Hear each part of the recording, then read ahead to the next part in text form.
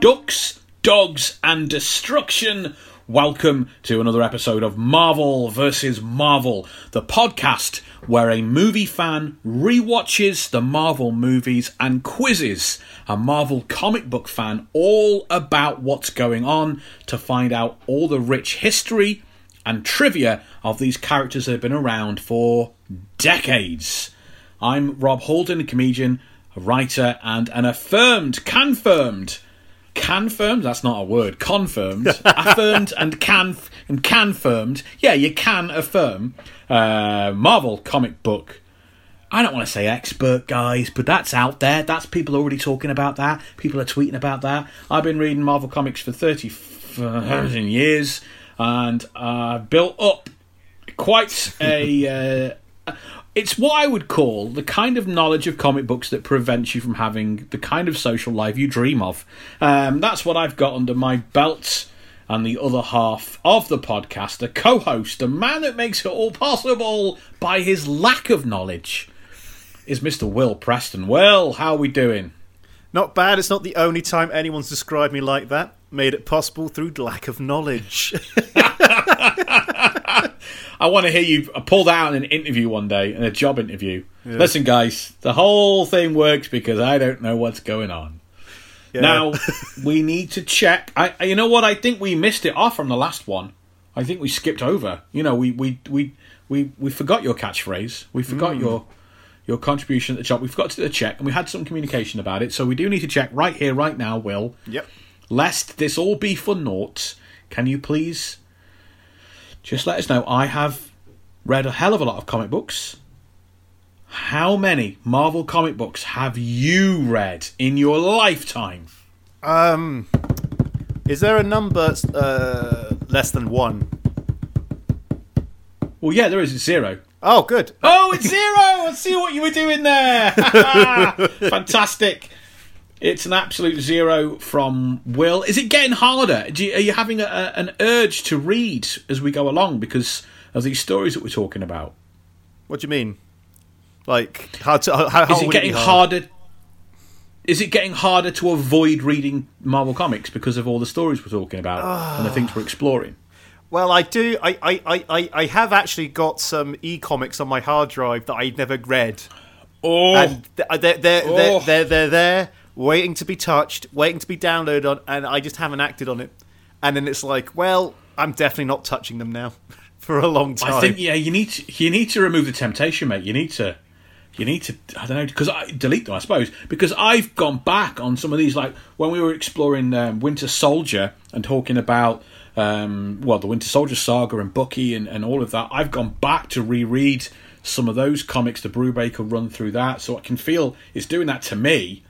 So I'm just hoping we've got to make sure you don't fall off the wagon. That's my biggest fear, Will, that you fall off the bloody wagon. It's amazing you say that as I drink non-alcoholic beer. That's like a subtext in the background.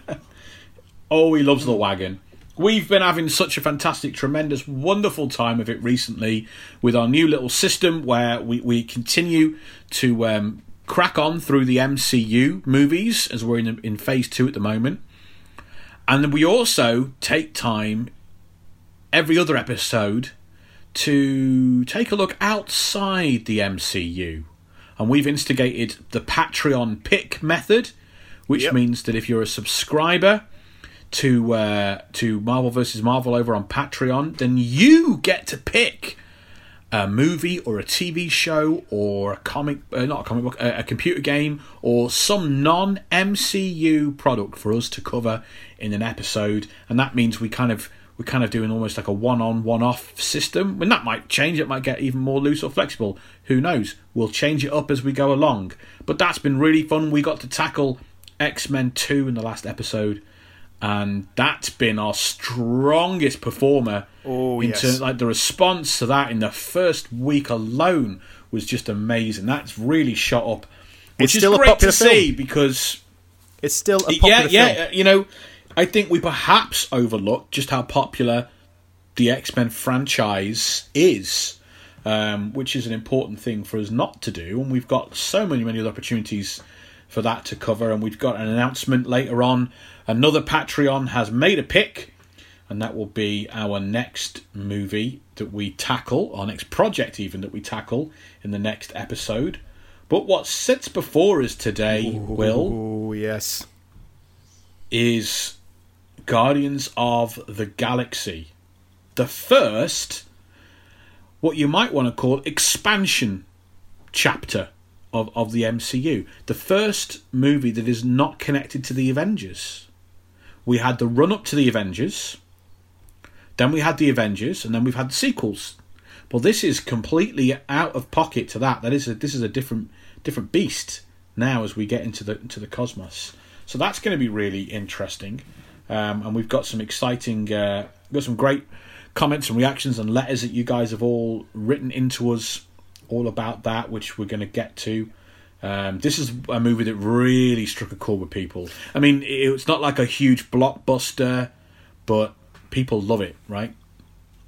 Yeah, I mean, the only criticism I ever came across was for an old mate who could be a bit snobby with films, and he just went, it's just Star Wars.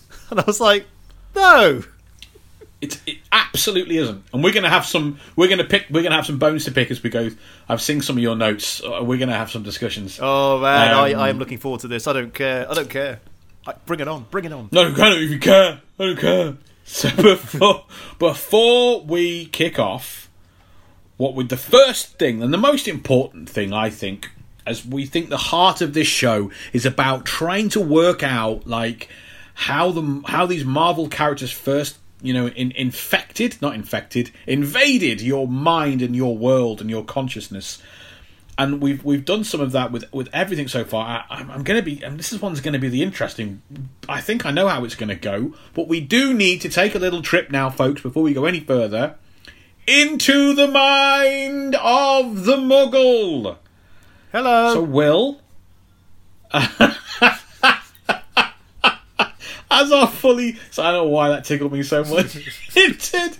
As our fully deputised Muggle on the show, can you tell us, what did you, Will... And I know the answer, because who's going to know this? But what did Will know about the Guardians of the Galaxy before the film came out?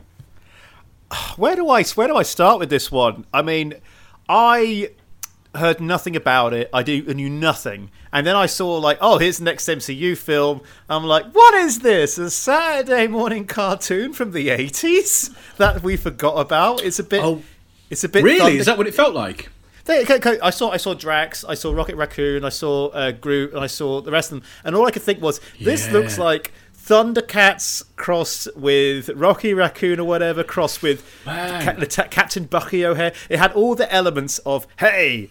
He's an animal, but he kicks ass with a big gun. I'm like, it looked cool, but I was really taken aback because it took a completely different tone from just that shot. And then around this was back in early 2014, beginning of 2014. I was at a geek meetup in London, where I then met a then girlfriend, and everybody was talking about Guardians of the Galaxy and losing their shit, and I was going, oh sorry, I've got to beat that out. Mate, come on! I've got a comment. So yeah, beep that out. I was just really put aside, going, what the hell? Like, why is everybody going mad about this? Why? And the more I discovered, and then the first trailer came along, and I was like, oh, I like music. I like popular music. This should be good. I think it's such a really great point that, upon reflection, it does look like that kind of weird. You are right. That kind of Saturday morning cartoon where a bunch of people have sat around and going, well, we need a big strong one, and then we need a cuddly character, but he's got to be like a 90s cuddly character, so he's got to have a gun, and then like a big tree fella, and then a sexy scary woman, and then a normal Earth man that we can all associate with. That's such a and it's so interesting to think about that, knowing how the team actually came together in a very different way. And Bucky O'Hare is an interesting... Please remind me about Bucky O'Hare when we start talking about Rocket later on in the episode, because there's not a connection. So, yeah. Yeah, well, that's the vibe I got. That's what I plucked out of thin air. You remember those kind of cartoons where it's anthropomorphized animals doing kick-ass things? You remember those kind of cartoons? Yeah, of course. Was it Battle Cats? No, well, there was SWAT Cats. Sorry, SWAT Cats. Yes. Samurai Pizza Cats. Bucky O'Hare. Obviously, Teenage Mutant Ninja Turtles. Sure, or to my mind, the more artistically satisfying version, Battletoads. They were much better. Remember the Battletoads? No one remembers the Battletoads. I remember Battletoads. I remember them having the hardest game of all time, only from a video game capacity. And they had no. Yeah, I don't think they had any other. I don't think they had a spin-off of any kind. Like, I don't think they had like a tie-in TV series or a comic book or anything. They might have had a comic book. Anyone can have a comic book when you've got another property coming out. Oh, of course. But yeah, so that's, and it's not surprising to me that you had no knowledge of these characters, and we're gonna get into it. But they talk to us about the. Let's do the money first. And then we'll get to what I want to talk about, because it plays into the money a little bit. Oh, everything plays into money in this. Everything is money. Everything plays into the money. Let's talk about talk cheddar too as well. Talk cheddar. So the big block of cheddar with this Guardians of the Galaxy, 2014 came out with a budget. Let's see. It was 232.3 million gross. That's 195.9 million net. I don't know what that means. We put that in notes. I've seen that and I don't know if you know what that is either. Do you? Well. In general, what I would think about that is that the movie cost 195.9 million to make, and then it's probably another 100 million or so less actually to do the marketing, to do the posters, the flyers, to spend the money on the media. It tends to take around that to market something. So you often talk about recouping what the production cost, and that's the first one studios like to say, well, we made our money back straight away. And you're like, well, yeah, you spent another 100 million like selling it with adverts and trailers and the halftime Super Bowl advert and the posters, the flyers, the ad campaign, the media stuff. So yeah, 232 would probably, to my mind, from that cover be everything. Yeah. And from the 232, the box office was 772.8 million. That is a success. That is a massive success. That really is. If 232 is the total number of everything it costs, including the marketing, that's a big success. And here's what I wanted to. This is what I wanted to wait to talk about. This is Marvel's first expansion movie, like we said, right? And it's kind of more than that. It's more than it's not a part of the Avengers. It wasn't part of the build to the Avengers, and it wasn't part of the Avengers. So every character, we had Captain America, Thor, Iron Man, Hulk, and then the Avengers, right? And then those are the only characters we've really done movies on. Yeah, Black Widow's in something, Hawkeye's in something, but they're not the names selling it. And of those properties, they have all of them had consistently popular comic book series since the 60s. They've all had cartoons. Every one of them has had a cartoon series. Every one of them has had some other vehicle. Captain America had black and white movie serials in the day, and he had a cartoon series. Hulk has had several cartoon series by the time we get to 2008 when the first movie comes out. Iron Man's had cartoon series. Hulk had that long-running CBS, not long-running particularly, but had that really popular CBS live-action show. Iconic, I would go with iconic. The theme tune, the way he transformed, everything about that show, it's iconic for me. So these are all markers and indicators along the way that not just with the long-running comic books, but outside of that, these characters have a generational fan base that spreads, over the decades from, mom to daughter, father to son, because of the way they prove themselves in these different markets of entertainment. And then here comes the Guardians of the Galaxy. And believe me when I tell you, they've been around for like 5 minutes before this movie comes out. Yeah. There is no basis, and we're going to get into some of this, but there is no basis to think that these characters are going to be popular. It boggles the mind that they went in this way, and it shows to me the real forthright. We've got a letter coming up. I kind of want to spend a bit more time on that when we get to it, but the absolute looking ahead, forward motion that the MCU put into Phase 2, it's really impressive. It's really cool, man. Again, we got a great letter that compares it to something, and that's going to be something for us to focus on. But that really is. What was that figure? What was that box office figure again, Will? Box office was 772.8 million. Oosh. Yeah, that does the business, doesn't it? That's almost a billion, man. That's really close to a billion. Yeah. It's some good stuff. Well, shall we take a little look at the publication history of these characters? Let's do that. I'm up for that. It's kind of a wild story, right? I'm ready. It's not a wild story. I mean, okay.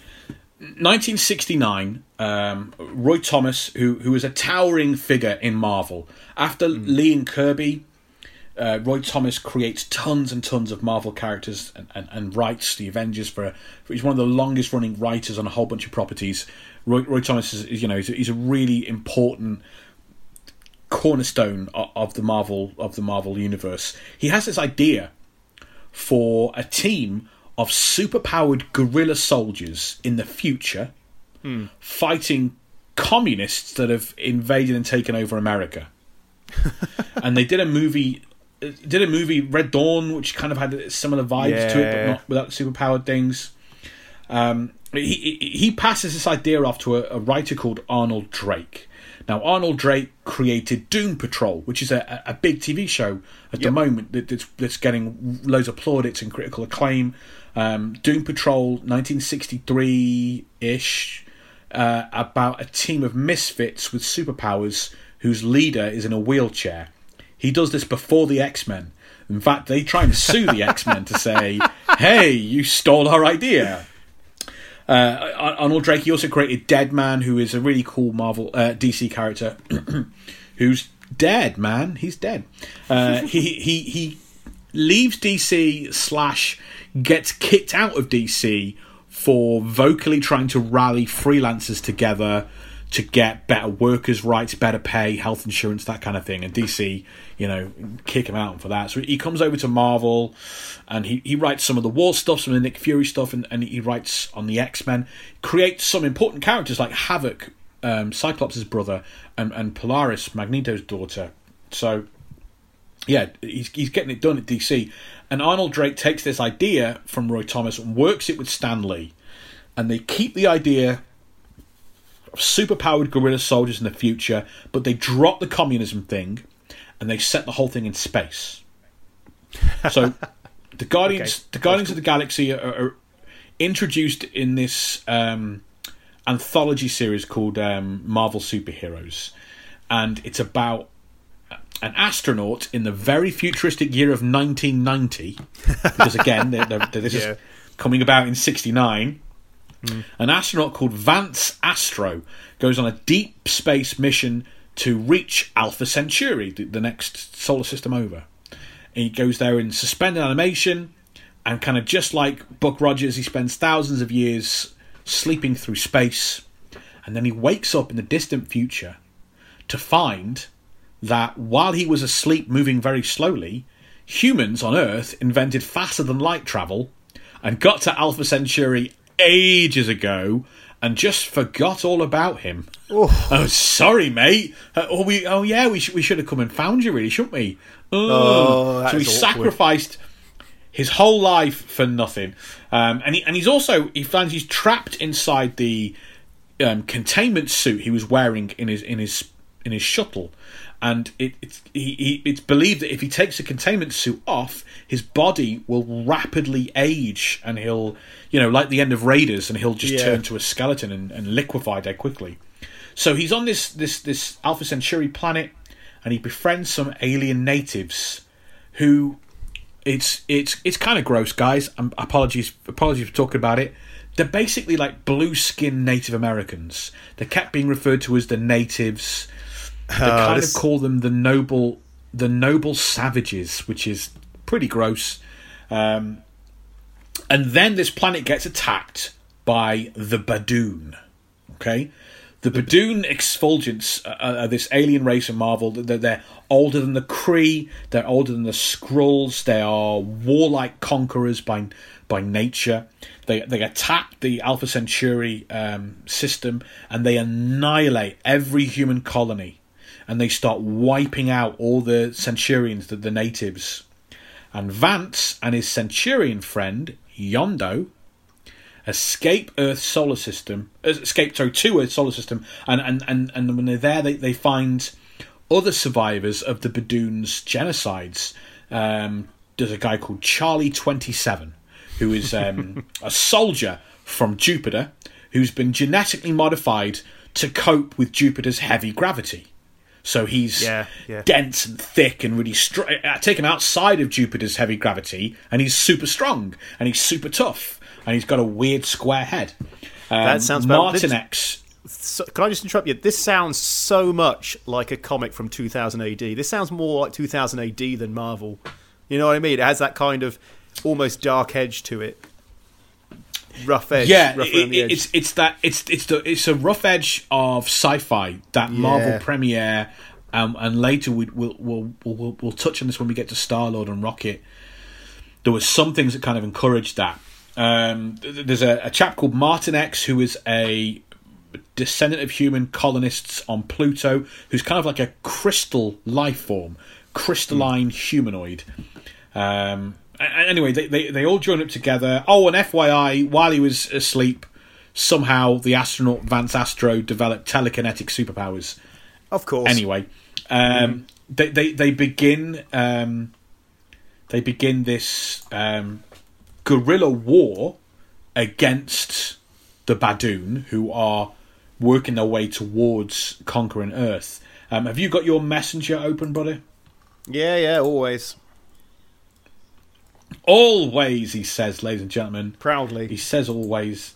I'm going to fire you off what they originally looked like in 1969. It is not. Not only is it not terribly awe-inspiring, but the guy who's meant to be blue is for some reason red on the front cover. And I think that's even more of a horrible attempt at making him, a stereotypical Native American. The awful stereotype of red skin. And I think they then kind of changed it at some point and went, well, maybe blue is a less racist thing to do. So let me just see if I can ping this over to you. Because this will be good. It's odd to look at, I'm telling you that. Especially when you compare to what you think now of as being the Guardians of the Galaxy. Okay. Because it's just a different setup, man. It really is. You're not having a good. Try one more time. Okay. Okay. We got it.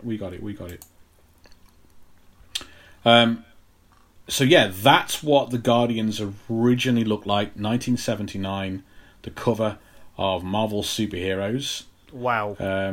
You see the big dude in the middle is Charlie 27, and the guy who's all purple is Vance Astro. And yeah, they don't. It sells well, but they don't get their own series. They didn't appear again after this for 5 years. They get mothballed for 5 years. They then appear in guests in other comic books. They team up with time-traveling Marvel heroes who go through to the future. They get their own series in 1976.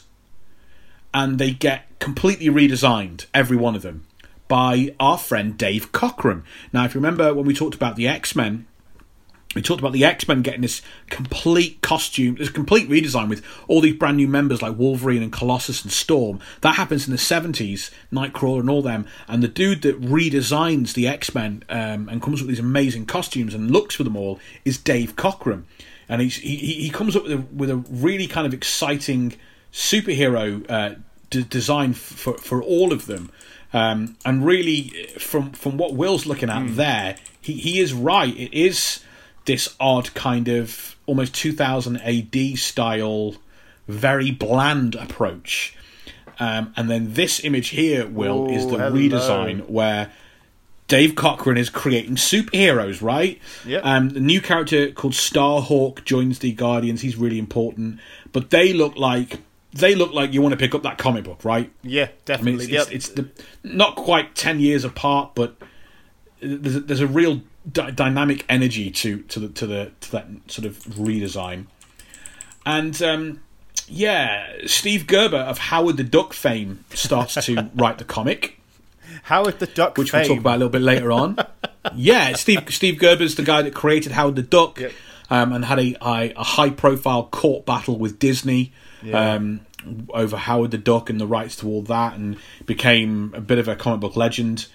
But he starts writing the series and makes them space travelers and kind of cosmic superheroes. It's very short lived. The comic gets cancelled, and the story is carried over and has to be like finished off in the main Avengers comic book series. There's something called the Korvac Saga, which is really cool, where the Guardians of the Galaxy travel from the future to team up with the Avengers and stop a cosmic being so powerful he threatens all reality. Oh, hello. And then they just stop making appearances. From that point on forward, it's not until 1990 that the success of Star Trek: The Next Generation gets Marvel's attention to do something in space. And they go, okay, well, let's relaunch then the Guardians of the Galaxy.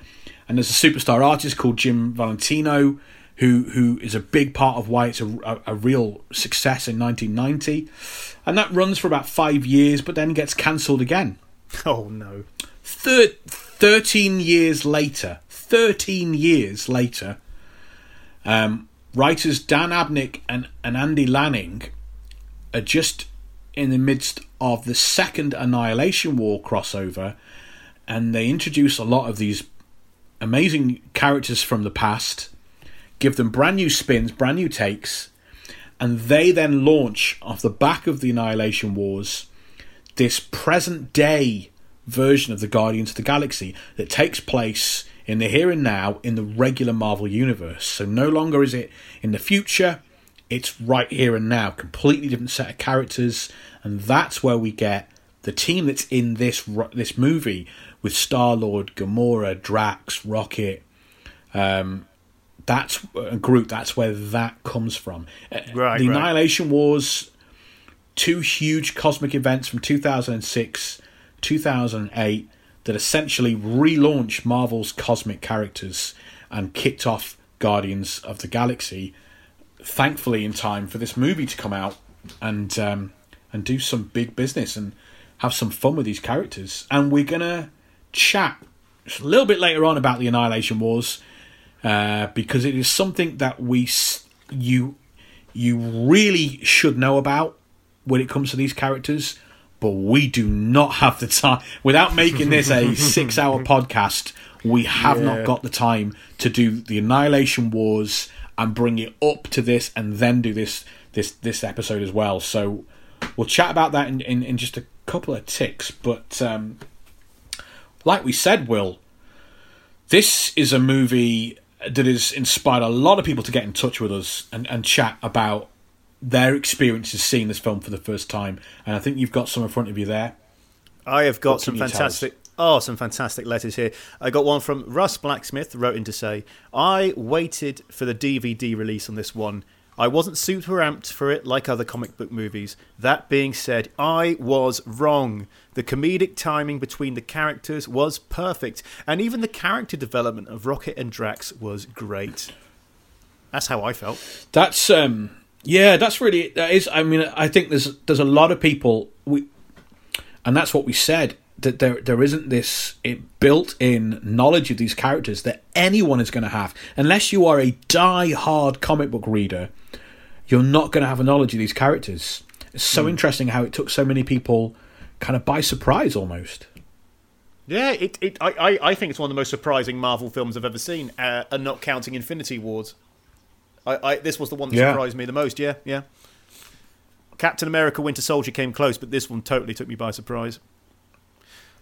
So I mean, Winter Soldier's great in quality, but we've already had 2 outings from Cap. Yeah. We kind of know to a certain extent what to expect.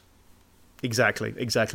We've also got another letter here from Tom King, who says, I had a vague knowledge of the characters beforehand, was going to see it anyway as it was the next MCU movie. Totally blew me away. I think it's perfect. It leveled up space operas, so I was surprised that Disney then dropped the ball on Star Wars when this set the bar so high. Totally spot on there. I mean, I don't know what the hell. I don't want to go to Star Wars about this, but it's just this. I'll talk about that in my comparison later. I do want to talk about Star Wars right now. Okay, in this brief moment, because Tom makes a really great point. Yep. And I think this movie is one of the best examples of Marvel Studios doing things so right. Because they're looking forward all the time. Yeah. So Marvel, with Guardians of the Galaxy, is expanding their properties. It's expanding their universe, expanding their mythology and their storytelling and their characters. They're looking out and taking you with them. And when Disney got hold of Star Wars, all they did was go back. All they did was, what about seeing a movie in between 2 old movies, or before the first movie? What about going and seeing the history of Han Solo? What about another? What about that's all. And I'm not criticizing any of these films in terms of their quality, or their enjoyment, or their fan service. I think some of those things can be wonderful, but it's feeding on itself. Yeah. You can't keep doing that. You have to move forward. You have to strike out, and you have to expand the universe if you want to be doing a movie every freaking year, like Star Wars decided they wanted to do. The MCU is able to achieve certain things by we start to looking at 2 movies a year. But if they've got this bank of characters and you want to move out and expand, expansion is the key. This is a big risk. And no matter how much money Avengers made, how much bleed over we saw from that $1 billion movie to make like Iron Man 3 a huge hit when it's a crap. Essentially, it's kind of a crap film, a crap story. No matter how much of that bleed over you see, those are all still characters that have an existing fan base. Guardians does not, by any stretch of any imagination, have the kind of fan base that would warrant you investing this much money in. This film is a major gamble for Marvel. But they do it so right in terms of they believe in the characters, they believe in the people going to make the film, and they believe in the story. It's the right way of doing, a big tentpole franchise kind of blockbuster approach. It is. I think, adding on to what you said, it is nostalgia eating itself apart from the inside. And besides, I think, not to insult Star Wars fans, but I mean, with totally good cause, they really hate most of the output. And they like most of the output's hated by the fans. The only thing that's liked is the original trilogy. And it's like, that sets off the signal of like, oh, we better make it more like them then. Yeah. I'm a wrestling fan. I'm very used to being a fan that kind of hates most of what's out there.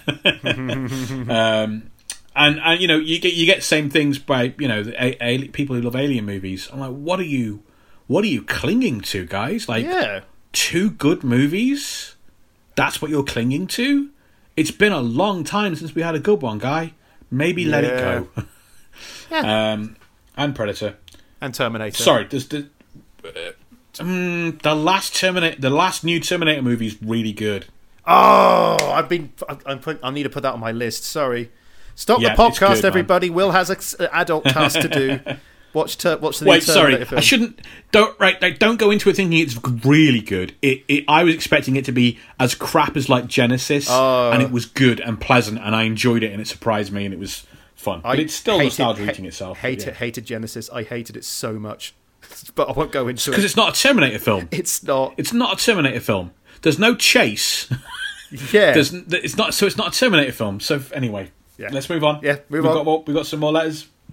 Okay, more letters. So we have Ches Jennings, who wrote to say, possibly the best soundtrack of any film to date. Every song on it was amazing, and Dave Bautista casting was genius. I mean, we could go on about the soundtrack of this film for ages. Not too long, though, but I mean, bloody hell, what a soundtrack. What's your favourite from the soundtrack, then? I would have to say, I really loved the opening song. Actually, no, there were several opening songs. I loved Redbone's Come and Get Your Love, which is also used for the theme tune for F is for Family. Great song. But I also loved that they used 10cc's I'm Not in Love right at the beginning, because that is such a beautiful song. Beautiful song. It's odd because 10cc are a comedy band. There's no getting around that. But it is a heartbreaking... 10cc... No, they are. 10cc are a comedy band. I don't mean they're a joke. I mean they write comedy songs. They do. A lot of their songs have a kind of a jokey, satirical feel to them. But you can't doubt that they are very, very talented musicians and songwriters. Godley and Cream are a great duo. Yeah. Oh, yeah. Definitely, man. No. Yeah. Absolutely. I don't think you can. Yeah. It's just. And what's interesting is how much the soundtrack played into everyone that contacted us about this. And every time we talk about this with somebody, you get everyone talks about the soundtrack. And they released the special edition cassette tapes, which is such a smart thing to do. Even if you don't make money from it, even if you take a loss, it's a smart thing to do. Are they coming back? Cassette C90 tapes, are they coming back? Because they must be at this point, with vinyl coming back. Taylor Swift's latest album or single or whatever has just got a prestige release on cassette tape, yeah. Oh, wow. So, if anyone can do it, it's Tay Tay. I heard someone else call her that. I think it's an affectionate nickname. I'm not really sure. Yeah. Well, we don't just have letters out there from I don't want to call them plebs, Will, but the non-subscribing community, whatever you want to call those people. Oh, but we also have the traitors. No, a lot of communication. Listen, we love everyone, but the people we love the most are our wonderful, wonderful patrons who subscribe and support us with cold, hard cash each and every month, and it's the only reason we're still able to do this, because there are costs involved in this constantly with the support and the hosting and the storage and all of that. So we can only do it because we've got some wonderful patrons. For a lot of you out there, these are the cats carrying the load for you. They're the ones making it possible, keeping the lights on while you freeloaders enjoy yourselves for free. And we've got some great communications from the patrons this week. And, of course, we've got that patron pick to talk about. But before we get going, we just want to mention that we are expanding what we're offering on Patreon. Okay? So if you head to patreon.com/Marvel vs. Marvel, Patreon, patreon.com/Marvel vs. Marvel, that's where our website, that's where we're hosted, that's where we live. We've got blogs about virtually every episode that we've covered. We've got loads of images on there. Those things are all free. You can sign up and support us for £3 a month, which is just supporting us. That's just tipping us. That's just saying we appreciate what you do. We love you guys. Keep it going. And in exchange for that, we don't have to. We choose to. We're going to give you some bonus mini episodes. There's a bunch of them out there. We look at the different people that have been Captain America. We look at some of the most ridiculous mutant powers in the history of the X-Men. We take a look at this was a fun one, Will. The Clone Wars Spider-Man. That was the Clone Saga that Spider-Man did in the 90s. That was a fun, wild episode. So those are just some little bonus mini episodes that you get for your £3. we're introducing, as of this week, too late now when you hear this, unless you're already signed up, early access. An early access tier for £5 a month. You're going to be able to you don't have to wait until Monday to listen to the newest episode of Marvel vs. Marvel. You're going to be able to get that on Friday, which means you get to spend the weekend with me and Will. And as well as that early access, you'll also get access to the bonus mini episodes. And then there is the new tier, the £10 tier, which gets you access to full-length bonus episodes that are out every month. Yes! We've just started it, just kicked it off. The first one, the first full-length episode, exclusive to Patreon, is available right now.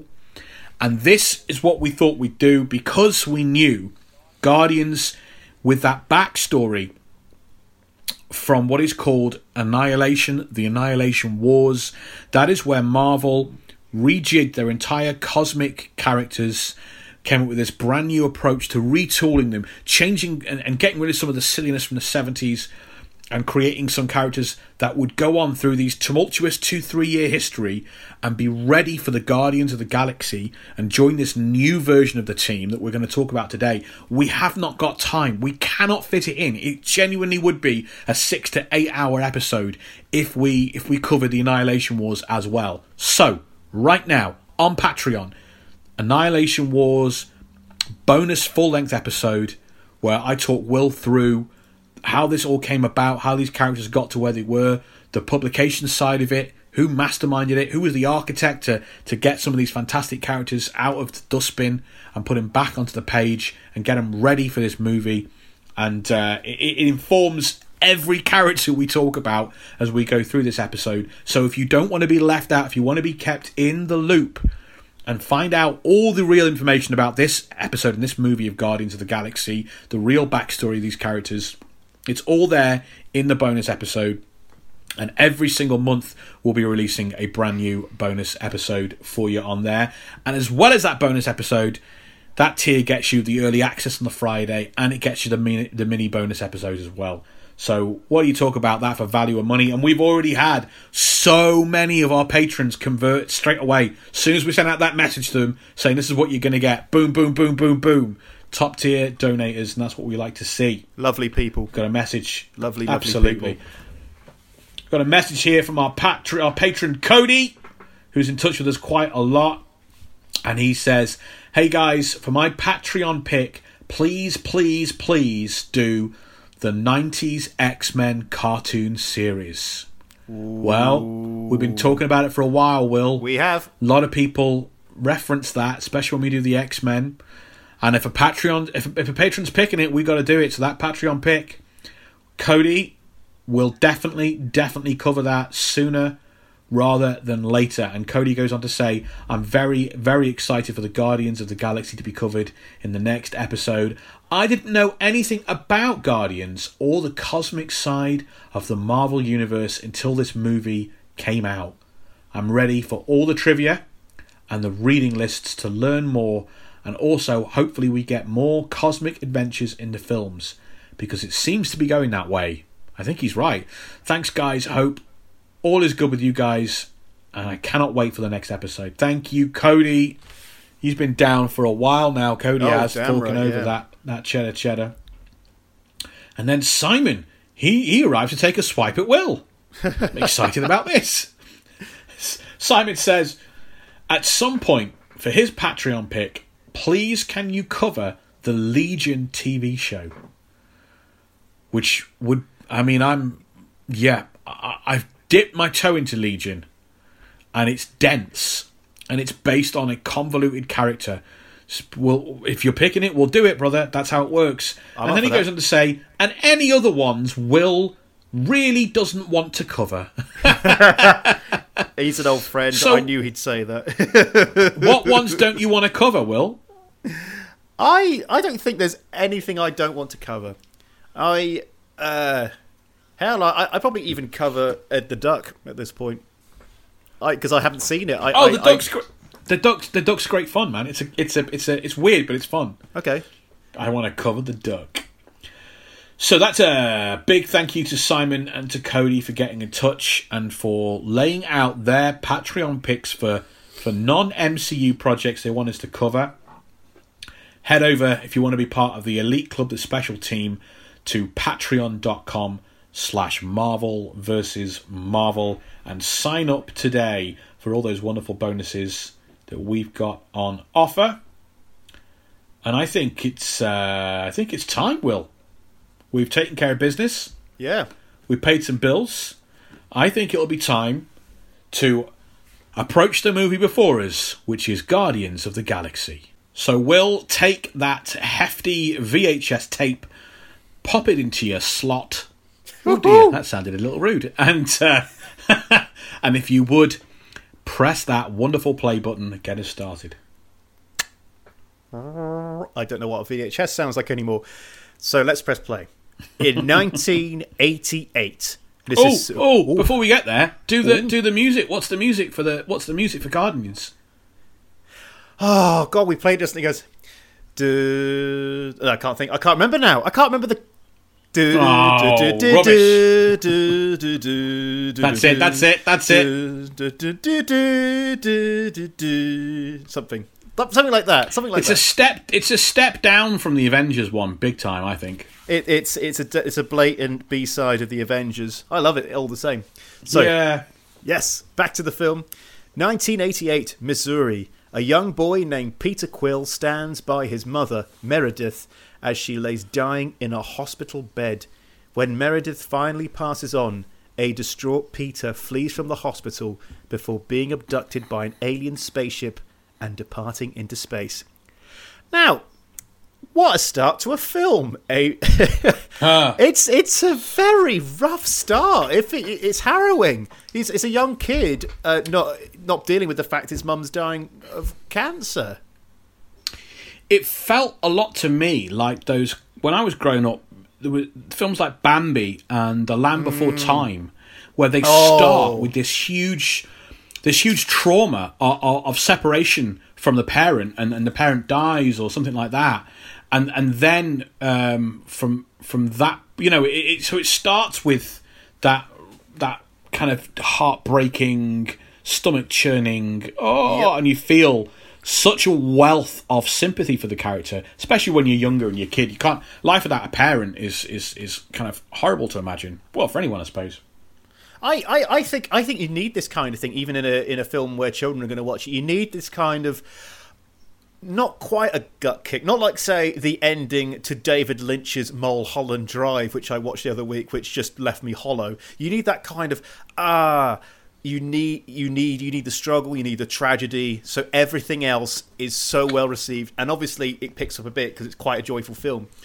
So it's a bit of a quick one. I mean, he gets abducted after running outside the hospital. It's like they wanted to grab things into one bit as quick as they could, like quickly do this bit. So is this how Quill gets into space in the comic books? Is it as heartbreaking as this? No, not at all. And you have to... although, you know what? That being said, I guess I don't know anymore because this didn't happen anymore. Anyway, forget about that. Retcon alert. Is the answer. Retcon alert. Yeah, I'm not 100% now on because they change it so often. Or they changed it recently. So in the 70s, he's a full-grown adult who works for NASA when he goes into space. Yeah. His mom is killed by aliens. His dad dies of a heart attack after suspecting that Quill isn't his own child. And then his mum is murdered by aliens, and Quill's the only witness, but no one believes him. And he's an orphan, and then he goes to NASA to become an astronaut, but he is a dick. He is arrogant. He's rude. He's belligerent. He treats people very badly. He's not a good guy at all. But he's an adult when it all happens, when it all goes off. Sidebar: for some reason, he has a pet owl called Al. No idea why. Al the owl. Yeah, it just makes no sense. Why? Maybe he's best friends with Falcon, and Falcon's pet Falcon. What was Who knows? What was Falcon's other name again when he turned bad? Snapper! Snapper! Sorry, just wanted to have a call back there. I needed my fix. So that's a pretty... Oh, so that's not much of a background in the comics. I'm glad they did this in the film. Because it's no matter how rushed it feels, or like, very sudden, very compact, it still hits all the right beats in a way. Yeah, emotionally. Yeah, emotionally hits the right beat. Okay, so 26 years later, Quill is now an adult and a member of the Ravagers, led by Yondu. Is it Yondu Udonta? I've never, ever, ever heard or said the surname Yondu. Done. I'm going to call him Yondu for Yondu. He's hired by the Broker to recover an orb from the planet Morag. Why is there a planet My childhood best friend's mom was called Morag. Yeah, I was about to say, why would you have a planet that sounds like an old Scottish lady? Because Americans have like no concept of Scotland at all, or English names or anything like that. Yeah. Morag, planet Morag, just next to the planet Auntie Carol, and round the corner from the asteroid Janine. Yeah, all contained within the Uncle Trevor Nebula. Yeah. Sorry. I was trying to think, what's the most old name I can think of? Trevor. Good. Bingo. So he's hired by the Broker to that's where they're all going. They're all going bingo. You're right. Yeah. They all go to bingo to recover an orb from the planet Morag, only to be intercepted by Korath the Pursuer. Although Quill escapes with the artifact, Yondu discovers he has stolen the Ravager's prize and issues a bounty for his capture. So obviously, the beginning film, the tone of the film at the start, very sad, very tragic. And then we get this lovely, almost pretty much Disney-esque, him doing karaoke on his own to a Walkman while playing Redbone's Come and Get Your Love. And I thought this set up the film perfectly. He's having a adventure in space, listening to popular music on a very nostalgic Walkman. That's the entire film in its essence. And it was just such a perfect bit. Also, Chris Pratt being cast. How did you feel about that? Well, not great. Oh.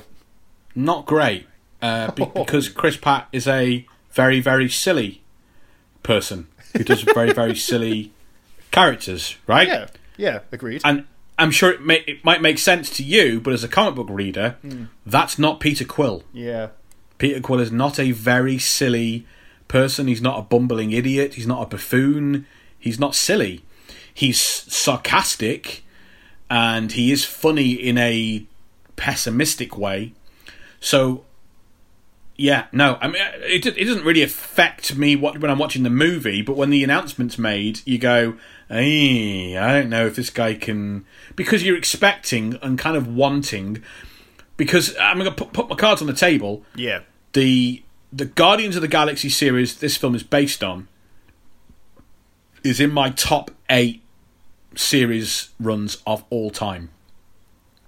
It is a truly remarkable series and something that I really, really enjoy and love. And Peter Quill as a character is a huge part of that. So, you kind of have a desire for it to be close to the source material. But as soon as the movie starts, that kind of goes out the window and you start enjoying yourself. So no, to begin with, and I'm a big fan of Parks and Rec. Yeah, same. You know, I know he's got comedy chops. But to begin with, I was thinking this feels like Marvel have gone the cheap route again, as they are wont to do. So yeah, I wasn't sure about it.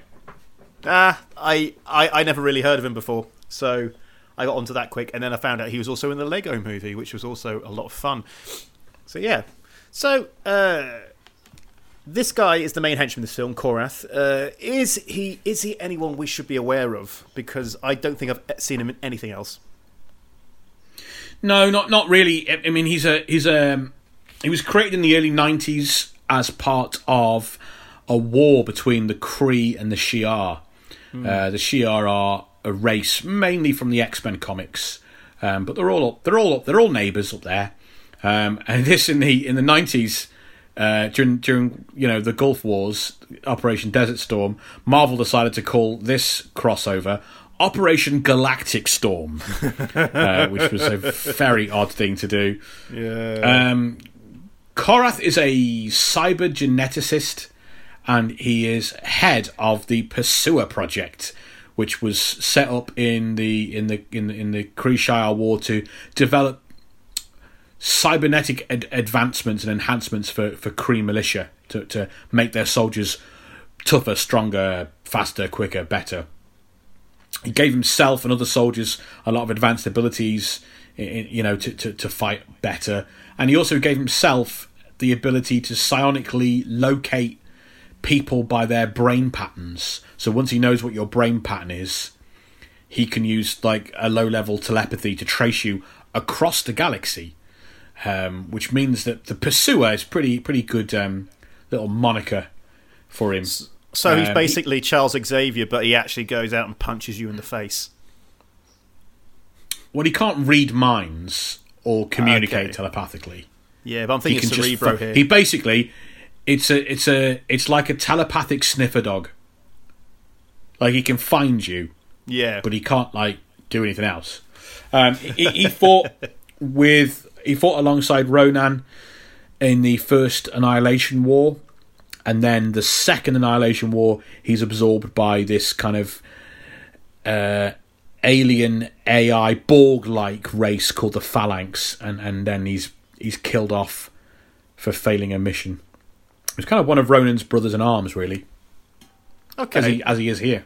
Yeah. So it's fairly true to the comic, but they just used him as a henchman rather than this fine array of a background and powers. Yeah, I mean, to be fair, it's on a par. I mean, henchmen tend to get a bit more backstory and a bit more kind of history in comic books because there's a bit more room and space. Yeah. Because they'll appear over several different appearances and they'll have a fact file or they'll do something. It's a bit harder in movies for a henchman to have, a nice bit of backstory going on. But no, I think he's kind of on par. Really, he's not like a Ronan level villain. So yeah, it's kind of fine. The interesting thing is, I don't think there had been any black Kree in the comic books ever. Oh yeah. In the comic books, the Kree are either kind of pink white people or they're blue skinned. Those are the two skin tones. Yeah. In the comic books for Kree. So it was interesting, and we see a lot more of that in Captain Marvel as well. We see that there are no blue Kree whatsoever, so the Kree just are all kind of human skin tones. Yeah. Wasn't there a pinkish, purpley one in the film? There were a few pinky, purpley ones. Were they the Kree? There might be. It depends what we're talking about. Yeah, I think the thing is, it's very much like Star Wars in some cases because you kind of get lost with the different races, the different planets, and the different cultures. So, that nice planet they're on, is it Xander? The planet Xander? Xandar, that's not Kree, no. In this movie, there's the only Kree in this movie are Ronan's people, and there's not many of them. Right, sorry. Forget everything I was talking about. That's how hard it is to keep up here. Yeah. That's why in Marvel Comics you draw them to be all very standoutish. So the Kree are usually all blue, and then the Skrulls are kind of a green reptilian, and then Xandarians are Earth people, but we'll get to them in a bit. They wear a special helmet. Oh yeah. Okay, so back to the movie. Meanwhile, Ronan is revealed to be searching for the orb as part of a deal with Thanos in exchange for the annihilation of Xandar. To aid in the hunt, Thanos has lent Ronan, Gamora, and Nebula. By tracking the Ravagers' brokers and past dealings, Ronan learns of Yondu's deal with the broker and sends Gamora to Xandar to intercept Quill. So, Thanos working with other villains like this. Do we see that in the comic book? Because he's pretty powerful on his own. His power levels, it's interesting. It's the interesting thing of characters have been along for decades and how they're presented. In the movies, he's consistent in his appearances, right? But in the comic books, he goes up and down. to begin with, we'll get to that when we talk about Drax. He's not quite the same to begin with. In 1994, he has his own team of Thanos Avengers. Okay. He's got his own super team. In 94, he's got his own team of supervillains. There was a comic book called The Secret Defenders, which was... I loved this when I was a kid. So Doctor Strange was part of a team called the Defenders, and then they broke up. And then in the 90s, Doctor Strange had a team called the Secret Defenders. It was a super team, but none of the people on the team knew they were on a team, right? So Doctor Strange would use his magic powers to manipulate events or to drop in on them and go, "Attention, hero! I am Doctor Strange. You are needed for a mission." And then he just... So every 2 issues or 3 issues or whatever, the lineup of the Secret Defenders would completely change. And it would be a whole different bunch of 4 or 5 new heroes that don't work together. It was loads of fun because you get a different... Hey, it's Ghost Rider and Hawkeye and Aquaman. Hey, what a team! Well, not Aquaman. Don't send me letters. I know it's not Aquaman. I'm doing it for... Sometimes I go into comedy mode. So they for a little brief period of time, there's a story arc where they turned the comic book over to Thanos, and he played the Doctor Strange role, and he became the star of the series, and he was like, right, got to put a crew together, got a heist to do. And they're all like, "You son of a bitch, I'm in." So Thanos led his own Ocean's 11 Avengers heist team, and he had the Super Skrull, Nitro, Rhino, and the Titanium Man, and they were all like, "Tell us what to do, boss. Let's." And he sent them to rob a monastery in space. A space monastery. Yeah. I didn't know space monastery. In space, no one can hear you take a vow of silence. we got a church. We got a whole space church to talk about later on, mate. Get ready. Hey, kids! Think space church is lame? Go to space church. It's cool. It's exactly what it is. They worship basically Space Bowie. Space. We'll get to it. Oh man, this is too good. Also, I think I remember seeing someone shared on a forum or something. Does Thanos have his own helicopter? No, I don't know what that. I don't know. It's a meme, and I don't know if it's based in a silly old comic thing. I'm not entirely sure. I don't think even back. Well, we'll talk about the silliness from the day, but I don't think even then there was a helicopter. No. That's a shame, because not a shame, because part of it angered me, because it's just like, why would Thanos have a helicopter? That doesn't make any sense. Yeah, it's become a weird meme now, hasn't it? Yeah. Oh, well, I like the meme. You know me and memes. Meanwhile, on Xander, Quill attempts to Meanwhile? Huh? Oh, sorry. Meanwhile. Oh, I thought... Okay, meanwhile. I was actually going to go, I thought you wanted me to do the voice. Meanwhile, on Xander... Oh, yeah, no, sure, yeah. Please do that. Yeah. If there's a meanwhile, I'll do that. Quill attempts to sell the orb to the broker, but upon learning that Korath was working for Ronan, the broker refuses to become involved with the orb and turns Quill away. Suddenly, Quill is ambushed by Gamora, who takes the orb and flees into the streets. A fight ensues, drawing in 2 bounty hunters, Rocket Raccoon and Groot, who both seek to collect Udonta's bounty. The Nova Corps, Xander's prime military force, arrive and arrest the group, imprisoning them in the kiln. So, I found there was quite a funny link here, because Zoe Saldana, playing Gamora, fantastic, she's brilliant. The only other film I saw in was the J.J. Abrams remake of Star Trek, where she I think she chides or stops or interrupts Captain Kirk sleeping with a green woman, because you've got to do that if it's Star Trek, and then a few films later, she has become a green woman. I just thought that was a weird, really, really funny link. There's Kirk lurking in the background, going, "Oh yes, I must stay away from this franchise." Sorry, I'm doing a very terrible William Shatner impression. I'm glad you are nodding in agreement. That was deserved. Yeah, I mean, I don't want to say it, brother, but yeah, it was pretty bad. I can usually do better than that, but won't try it here. You'll have to catch me on my other podcast, Shatner versus Shatner. Anyway, this is...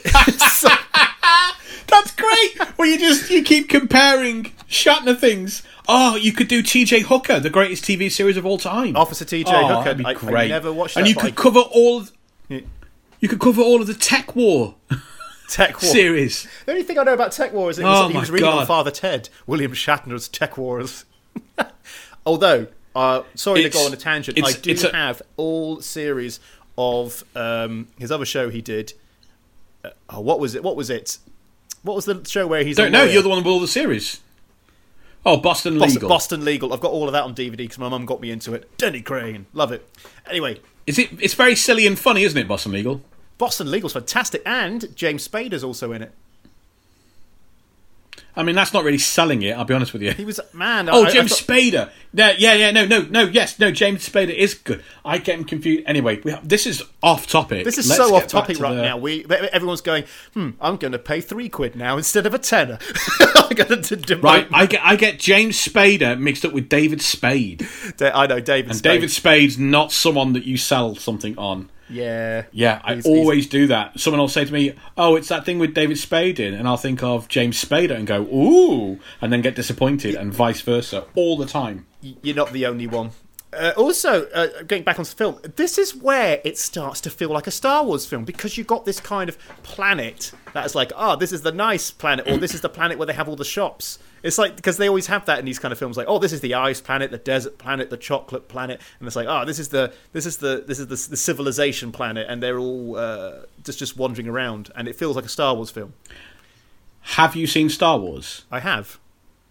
Based on this conversation, this feels like a Star Wars film because this is the planet that's got all the shops. What are you talking about? What space shopping film have you seen? At what stage does Luke Skywalker go down the bloody shops, man? What are you on about? He bought 2 droids off the merchants, and they went to Mos Eisley. So you're thinking like the almost kind of Tolkien-esque mythological connotations of the ice planet of Hoth and the desert planet of Tatooine, and you go, and the shopping centre planet, that's the natural next one. The shopping centre planet, otherwise known as Planet Earth. See, there's several occasions. Well, tell you this. There's another occasion where you say this really feels like a Star Wars movie, and I'm like, what are you? I'm not convinced you've seen them. I'm really not. By all means, if you're listening to this, please email after to agree or disagree with me, because I fancy the off record argument. I say it feels like a Star Wars film, but I'll get to my next point. There is some great casting here. Just this little bit, we've got Glenn Close, John C. Reilly, and one of my favourite people, Peter Serafinowicz, one of the funniest voice people I know. Oh, you know him? Oh, I don't know him personally. No. Sorry, I was confused because you said you know him. Oh yeah, I'm always confused by that. When someone says they know someone, I assume that means they know him. So sorry. I don't, but I do know Kevin Eldon's sister because she lived in Gos. Really? Yeah, I know Kevin Eldon's sister. That's big. Yeah, that's big. Okay, I think it was great because I love that Peter Serafinowicz is getting more into Hollywood films now, because I think he's a great talent, especially for his voices. I mean, South Park plucked him up for a few things, but he's great. I love him. And it was just great to see. If you're out there in America land or even the land of Britain, and you haven't seen the Peter Serafinowicz show, it's a really underrated, overlooked sketch comedy show. Really funny, great sketches in there, all by Darth Maul, and it's just really worth checking out. They only did it was only one series, so there's probably only 6 episodes of it. Yeah, or the 2 anyway. It's worth checking out though. It's great. He does and great you can find those clips on YouTube and stuff. Yeah, you can find those clips online. Just search them out. Anyway, back to the podcast, back to the film. Rob, what can you tell us about the Nova Corps and these characters we see here? They're pretty much Nova Corps. They are very much Marvel's Green Lanterns. Yeah, there's no getting away from that. Really, created in the 1970s. Richard Rider. You've got the double R's there. R's, yep. An Earth teen recruited by a dying alien to join a cosmic army / police force, and he does, and that's the Nova Corps. And he He travels to Xandar, which is where they're based, and each member of the Nova Corps is given proper, fully fledged superpowers derived from a cosmic energy called the Nova Force. And they're all directed by this intergalactic AI called the Xandar World Mind. And completely different to what we see here. Novas don't need ships or guns. Each Nova can fly through space at tremendous speed, can create wormholes, can discharge powerful energy. Each member is a powerful superhero in and of themselves, and you would tend to only really need one per kind of space sector. You don't need space sector. You don't need. It's not like this where it's just a bunch of guys in spaceships. John C. Reilly's character is Roman Day, and he's the Nova that recruits Richard Rider in the original comic book. Serenefovich is Garthan Saal, who once was the last Nova left knocking around and accidentally absorbed the entire power of the Nova Force and went mad and became a mad problem called Supernova. As in, he's going supernova! And Glenn Close is Arani Rail. Her character is in the comic books, that's a Rigelian, completely different race of people to the Xandarians. And she joins the Nova Corps after the Annihilation. During the Annihilation War, Xandar gets completely destroyed, and they have to rebuild it, and she becomes Nova Prime, which she is here, which is kind of the general of the police force of the army, the person in charge, person running the planet. Okay, so the de facto leader by the sound of it. I mean, yeah, Nova. His original intention was created to be. It's in the 70s, but it's created to be like a love letter to Stan Lee's and Steve Ditko's Spider-Man series. Really? It was, yeah. Just the fact that you get the double alliteration of Richard Rider instead of Peter Parker and all that. It's to take a teenager and to have a teenager thrust into this strange world with superpowers and to not be ready and to live locally. To begin with, even though he goes off and does space eventually, which is the most popular part of Nova, in the early stories, he's just like knocking around Manhattan with this cosmic power, and it's a bit, but it's all, his family are involved, and he's got a girlfriend, and he's it's a soap opera. So it's originally intended as this small little love letter to Spider-Man, but for some reason they gave him these vast cosmic connections and kind of did Green Lanterns, and then when they finally pushed the button on sending him out into space, it grew in popularity. Nice. Okay, I can definitely see that link there. So back to the film. On the Kiln, the other prisoners, aware of Gamora's relationship with Thanos and Ronan, threaten her life. Drax the Destroyer even attempts to kill Gamora for the murder of his wife and daughter by Ronan, but Quill convinces him that he can get to Ronan through Gamora, who reveals that she intended to betray Ronan and keep the orb, having grown weary of Ronan's methodology, deeming him insane and a risk to galactic stability. Learning that Gamora has a buyer who is willing to pay a hefty fee for the artifact, Rocket, Quill, and Groot and Gamora work together to escape the Kiln. So, the Kiln is essentially a space prison in the comic book. I can't imagine them changing that much, isn't it? Yeah. I mean, it kind of serves two functions. It's a huge ancient structure located next to this galactic barrier called the Crunch. The Crunch seems to be... What are you laughing at? Ooh, the Crunch. The Crunch. It sounds like chocolate to me. It sounds like chocolate. It sounds like... Remember South Park? Well, that's because we do have a... Mintberry Crunch. We do have a Crunch. There is a Crunch bar, which is a tremendous chocolate bar. Head down to stores now and get yourselves a Crunch. Marvel versus Marvel. Brought to you by Crunch. I was going to say use the code Marvel versus Marvel for 10% well, off. the Crunch when we're talking galaxies is the opposite of the Bang, isn't it? The universe starts with the Big Bang, and the universe will end with the Big Crunch. That's where everything will go in the end. So that's what it's alluding to. Is it's the barrier between. Well, it's not 100% written. It's a little vague, but it appears to be a barrier between their positive matter existence and an antimatter dimension. Now, you might be asking yourselves, is that the negative zone from the Fantastic Four, guys? Of course you're asking yourselves that. The answer is, I'm afraid, I don't know. I had a bit of a look around. There's not much written on it. I'm going to say no. But anyway, so it's this massive structural barrier. It's been created by ancient races, and it seems to bleed off energy from the crunch and disperse it amongst all the other planets kind of in the area. So it's like their own source of energy, which is really cool. But yeah, the kiln is so huge and so inescapable.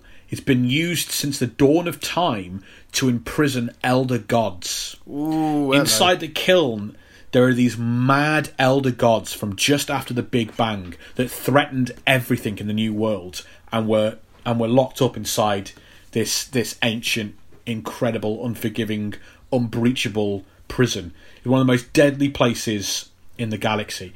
Very different to the prison we see here, which is a regular prison, pretty much. Star-Lord was imprisoned in the kiln in the comic books right before the Annihilation War, and inside the kiln there were these mad elder gods, and the Annihilation Wave ripped through the galaxy and destroyed the prison, and it set free some of the most dangerous and deranged beings in the galaxy. Learn more about that in the bonus episode. Yes, good plugging there. Very good plug.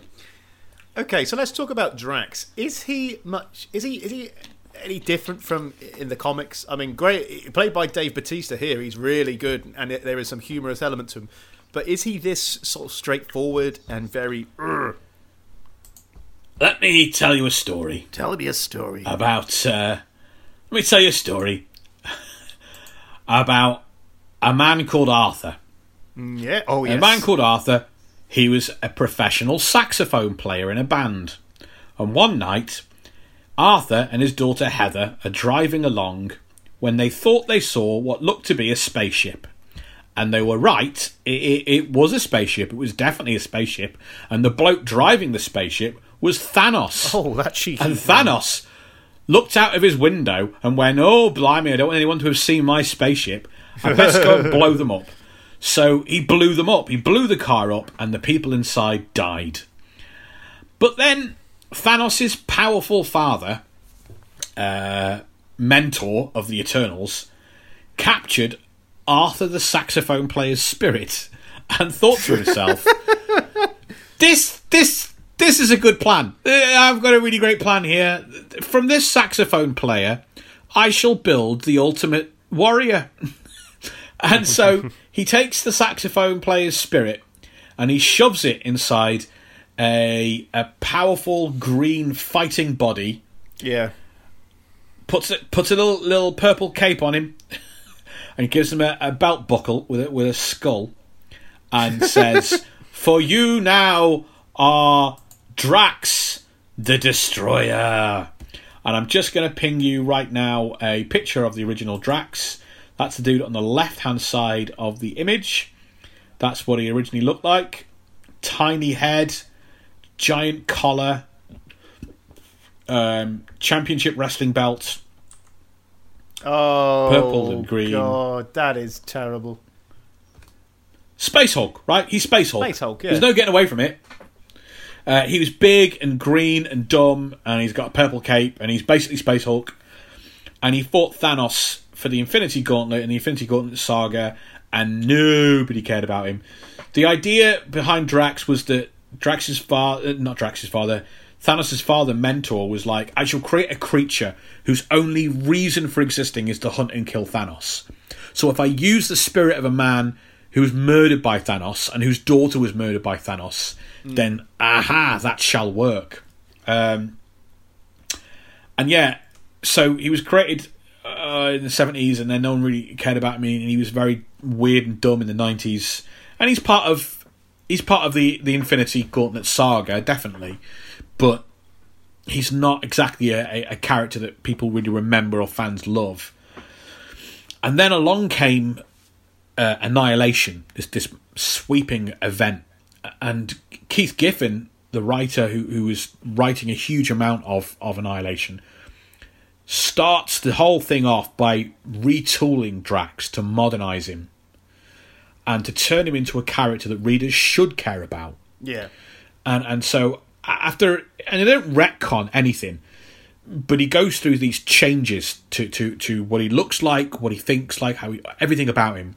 And what they do is they have Drax then emerge as a new character that is essentially, it's exactly what he needs to be to kill Thanos. Drax becomes the ultimate hunter, the ultimate warrior, insanely driven. Oh, I just did Ultimate Warrior there by mistake, didn't I? I know. That was not intentional. Insanely deadly, one-man army, cunning and driven, and he's like a Black Ops, SWAT team all on his own. And they changed the way he's looked, his the colouring, the design of the character, everything about him gets changed in the very beginning of Annihilation, and they create a very compelling character who is intrinsically tied to Thanos and becomes one of the most exciting and interesting parts of the Guardians. Movie Drax bears no resemblance to either. It's weird. It's really weird. I kept waiting for Drax in the movies to gain some extra powers and become like the total badass Drax in the comics. Yeah. And there's a moment we'll get to later on where I saw it coming, I was like, ha ha ha, this is it. This is the moment. He's about to get his superpowers. And no, it doesn't happen. He's just, he's like a biker. He's a bit tough, but not really tough. Just a bit tough. Yeah. That's it. So it's odd. It's weird.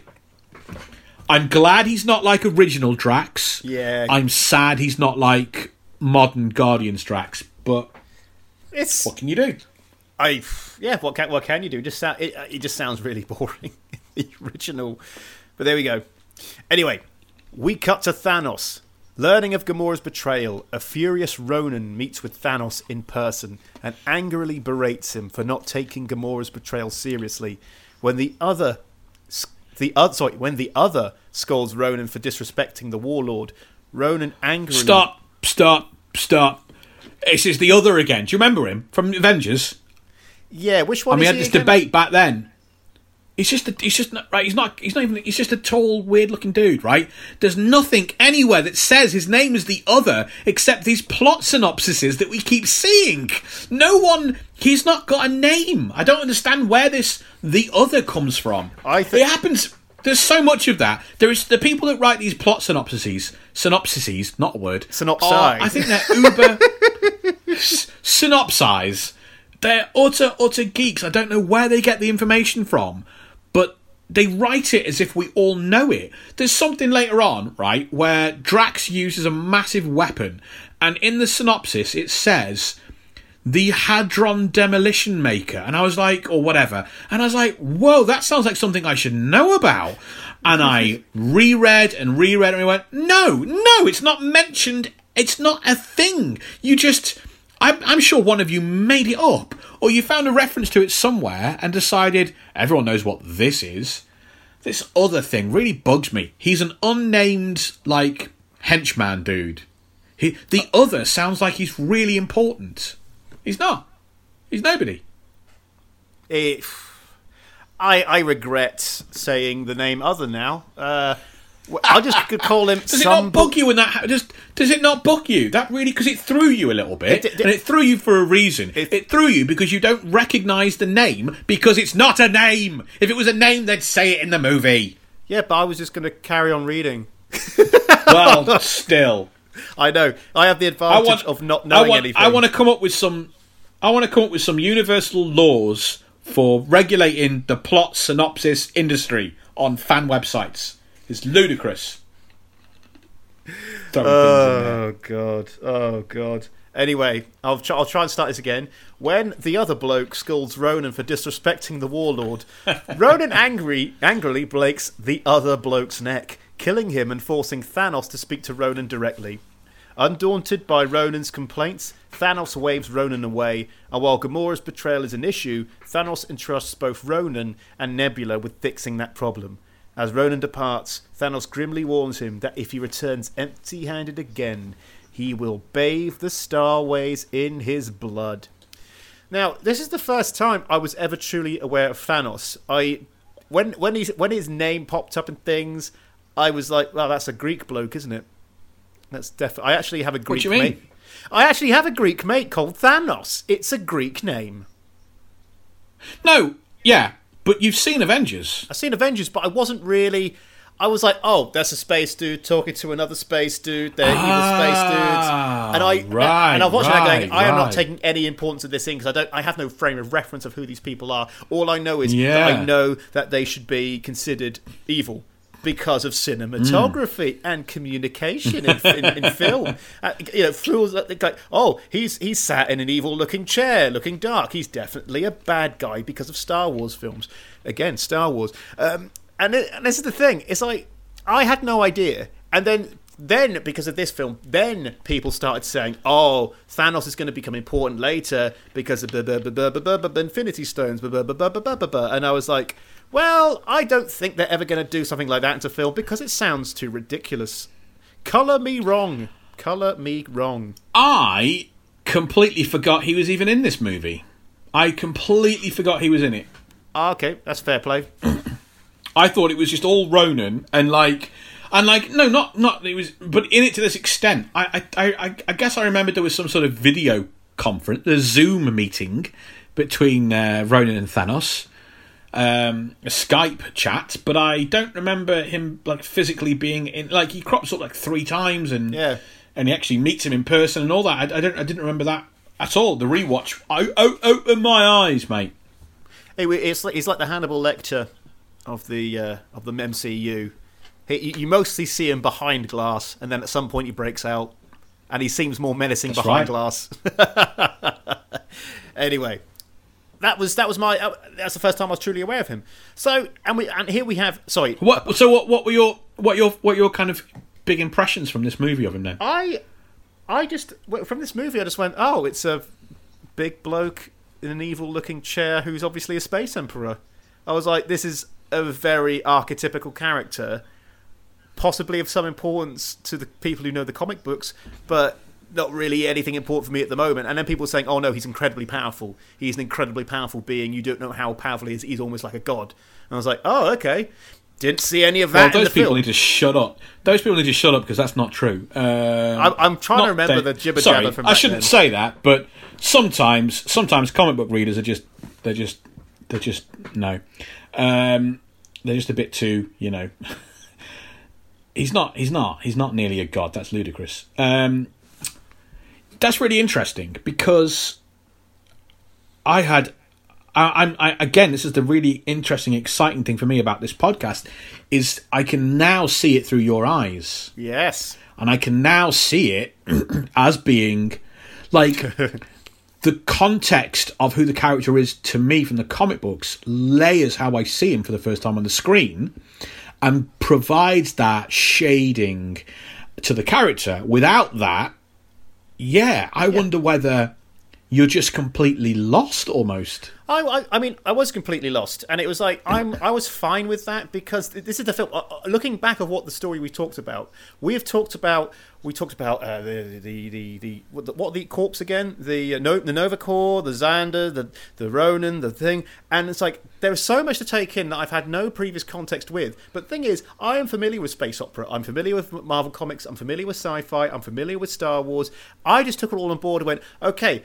Good guy, bad guy. That's all I needed to know, and it's fine. It was communicated well for me, but I didn't need to know absolutely. specifics. I mean, up until this point, I don't think any of the additional comic book trivia has been needed to inform anything.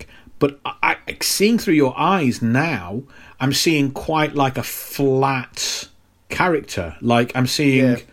you know what I mean? I am seeing, as you said, I'm seeing like kind of not necessarily cheesy, but kind of like a stereotype, kind of like right, just a space emperor then. Okay, bad guy. I saw I have all the context to go, wow, he looks really cool. That's a great depiction of him, and I have this stuff chunding along, but it doesn't make or break any of the other things that we've talked about, the trivia behind them and who they really are in the comic books. But this, I fear or wonder whether it really does. People out there, let us know when the first time you saw Thanos in this movie. Forget the Avengers because it's just a little glimpse. And it's the first time you've ever seen him. You haven't read the comics. Like, what impression did you have to begin with? Drop us a line, marvelversusmarvel@gmail.com, or send us a tweet on the old Twitter machine @MarvelVersus. @MarvelVersus. I'd really like to hear about that. Sorry, man. Carry on. It's fine. It's fine. Anyway, that was my opinion on Thanos. So let's get on to the other guy who seems to has a bit more involvement in this film. Ronan is definitely a major character. Is he someone from the comic books? Yeah. A lot of Marvel's space characters kind of have their roots as the alien villain of the month who tried to kill the Fantastic Four in the 1960s. Like, every couple of issues there'd be, here comes a Martian. Yeah. Here comes someone from Pluto. And that's Ronan. He's one of those. The Kree in the comic books are a stern but honourable military race. They are like the Spartans or the Romans to a certain extent. Yeah. And they have something within them called the Accuser Corps. Lots of corps knocking around in this one. Yeah. The Accuser Corps, who are like military judge and juries and executioners who go out and execute martial law, Kree law throughout the Empire. And Ronan is a fearless warrior of the Kree who rose up through the ranks to become Supreme Accuser, the third most powerful man in the Kree Empire, and the strong right hand of the thing that rules the Kree Empire, which is called the Supreme Intelligence, which is an artificial intelligence. So at one point in the Kree history, the Kree created the Skrulls created the Cosmic Cube, which we'll remember as being the Tesseract. The Skrulls created the first one of that, and the Kree, to counteract that, created their own highly advanced super weapon, which was artificial intelligence. And they took the greatest minds of the Kree Empire, and even ones that had died, and they kind of plugged it into this huge vat connected to these huge computers, and created this giant, like, floating head in a giant vat called Supremo, the Supreme Intelligence. Yeah. He is one of my favorite characters in all of the Marvel space stuff. I love the Supreme Intelligence. It's such a cool old school name. The look of him is awesome. I love him. So Ronan follows orders and battles the Fantastic Four and the Avengers, and he's waged countless wars, but he's also turned against the Empire when he felt that something really underhanded was going on. He's not necessarily a good guy, because he will always put his own people ahead of Earth and the humans and kind of anyone else, but he does have there is honour to him. There is. He's generally an antagonist, but he has honour. Because in here, he's mad. Yeah. He's almost your cackling villain, except he doesn't cackle. He sort of goes. Oh. Well, it's very much a racial bent in this, and it's very much almost a Northern Ireland kind of Irish, oppressment kind of tinge to it. I don't necessarily think it's that cackling. It gets a little bit that way when he gets the power and he goes mad, but I think it's interesting. When we talked about the roots of the Guardians of the Galaxy being guerrilla fighters, well, they're not in this, but Ronan and his people are. Ronan and his people seem to be guerrilla fighters, and Xandar has sort of, I don't know, annexed Kree, and the Kree have surrendered, and all this. They seem to be the guerrilla fighters. Okay, that's a nice evolution there. Ronan, yeah, it's an interesting little bent on it. Ronan fights along Quill and the United Front, the Resistance fighters, during the Annihilation Wars, just prior to the Guardians being formed. But he is one of the many characters that Quill goes to try and join the Guardians of the Galaxy and gets rejected and turned down by, because Ronan's focus is not the rest of the galaxy. Ronan's focus is Kree. I've got to sort my own people out.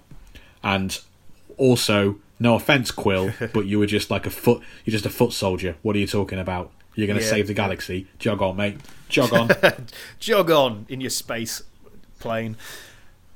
So yeah, Ronan seems fairly balanced. I felt it was a bit two-dimensional here. What did you think? Well, again, I think they perhaps could have played that. I very much got the feeling of guerrilla warrior or terrorist. How's it, freedom fighter or terrorist, that kind of thing. I think they could have played that card a little harder, and they could have shown us something that justified, something that perhaps had gone on between the Xandarians and the Kree. But it's more of a light-hearted movie, and they've got to rattle on through some things. So yeah, I felt he could have done with a bit more shading. You're right. Yeah. And again, I'm always like that. I'm always picky.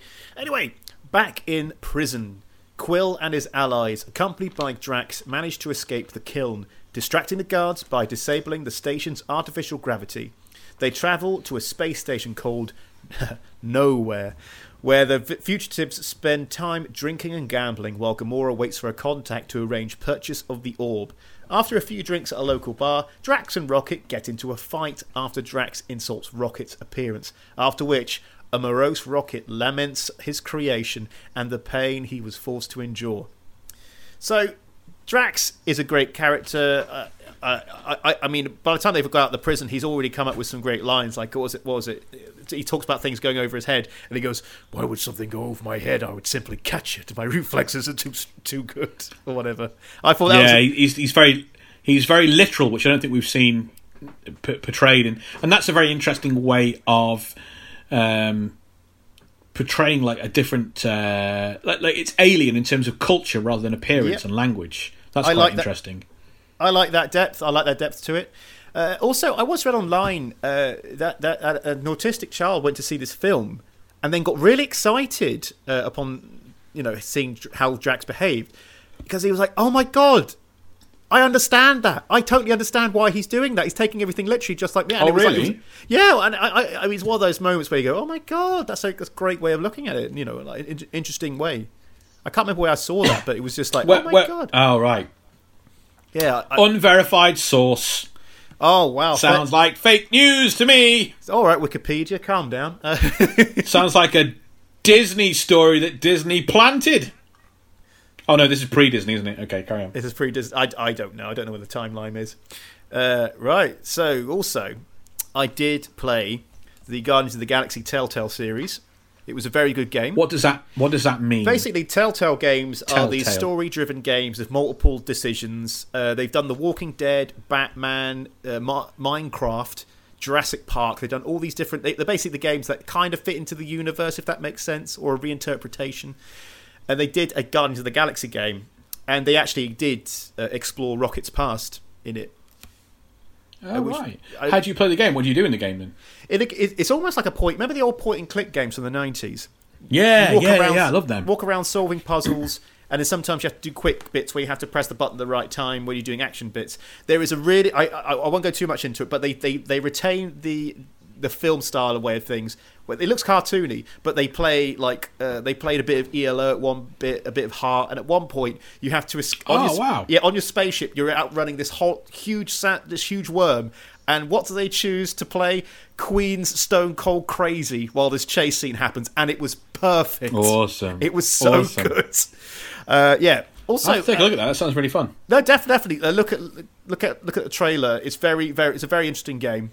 So let's explore. So that explored some of Rocket's past then? Yeah, I want to make sure that that's correct from what's been said. Well, tell us then. Well, let's turn the tables. Let's flip the switch. So, Will, what can you tell us about Rocket Raccoon's past? In his past, he was subject to some kind of genetic experiments in a lab, and he befriended what seemed to be another similar mammal, who had another talking mammal. And they just had to escape together, but she died. This other mammal died along the way, and he escaped. Where did this take place? I can't remember. It was a while when I last played that game. Well, that sounds reasonable. That sounds well considered, well thought out, and like it wasn't a cocaine-fueled nightmare. Oh, here we go. So I'm afraid that's incorrect. Because that is not how Rocket came to be. Yay. So Rocket Raccoon, created by Bill Mantlo and Keith Giffen in 1976, and draws some inspiration from the Beatles song off the White Album. They have a honky-tonk country song called Rocky Raccoon. Yep. He's a very ignored character. Not surprised. A very obscure character. Not surprised. So he had 10 appearances in his first 30 years of existence. 10 appearances in 30 years. Completely ignored. And it's not... So during the first Annihilation series, Rocket's creator, Keith Giffen, who was just like but he was only an artist at the time in 1976. By 2000 and whatever... He's a very, very well thought of, highly respected and acclaimed writer, as well as an artist. I don't think he does the artwork anymore. He mainly focuses on the writing. And his creator was writing the majority of the first Annihilation series and kept pitching to the editors, "Hey, let's use Rocket Raccoon. Hey, why don't we use Rocket Raccoon? Guys, does anyone remember Rocket Raccoon? Everyone's talking about him." He kept pitching this, and he kept pitching this, and he kept saying, "What about Rocket Raccoon?" And here's another thing: Rocket Raccoon, he's got this house plant, and this house plant, it's only Groot. Do you remember Groot? And everyone was like, they were laughing at it, and they're going, "That's really fun, Keith." But the tone of Annihilation is very dark. It's a war story. It's a completely and wholly a war story, and this was a little too lighthearted. But Giffen managed to get Rocket brought back to the Marvel Universe as part of the sequel to Annihilation, the Second Wars, which were called Annihilation Conquest. And the character hit such a chord that he was folded into the New Guardians team. So Rocket's original history is so weird. It's very weird. One sec, I'm just going to take a little swig. Here we go. He's charging Get up, prepared. People. So Rocket Raccoon comes from a part of the galaxy sealed off from everywhere else. Like no one else has ever been in there, got at it. And he comes from a planet called Half-World, which is half industrialized and highly advanced and half lush and green only. Right, literally split down the middle, Half-World. And Half-World was artificially created and designed to house mentally ill people. And the robots that are in charge of Half-World took all the animals on Half-World and genetically and cybernetically modified the animals to give them all sentience and intelligence, to give them the ability to talk and reason, and turn them all into like the carers that cared for the mentally ill patients that lived, humanoids that lived on Half-World. And Rocket, are you with me? Oh, that's weird. Rocket Raccoon, for some reason, is some kind of sheriff of the animals on the mental hospital Half-World.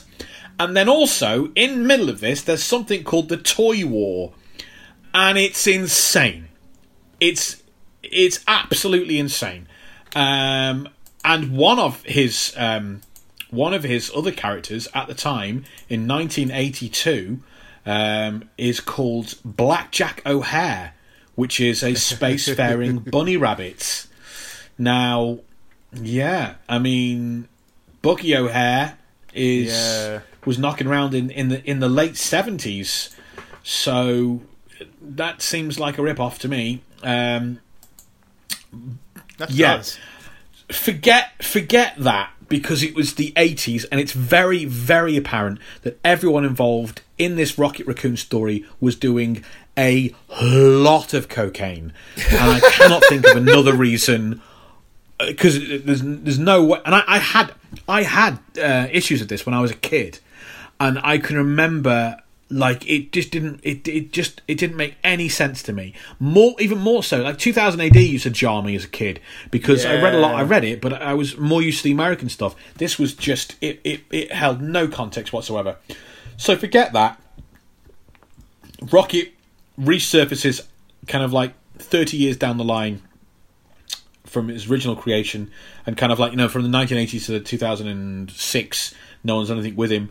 He resurfaces during the second Annihilation War, during the Phalanx conquest of the Kree Empire. He's got his comrade in arms Groot with him, and he works with Peter Quill and the other resistant fighters, and he's now depicted as a grumpy, swearing tactical expert with lots of guns, and that's kind of his new vibe. It's a good vibe. I love the vibe, especially who's playing his voice again. Bradley Cooper. Bradley Cooper. That is a weird choice to voice, isn't it? It's a very weird choice, Will.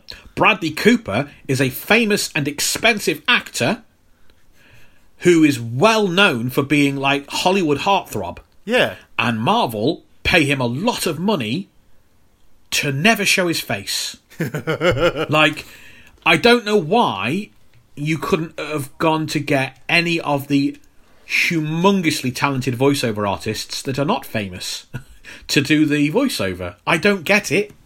He was never on set. I don't get it.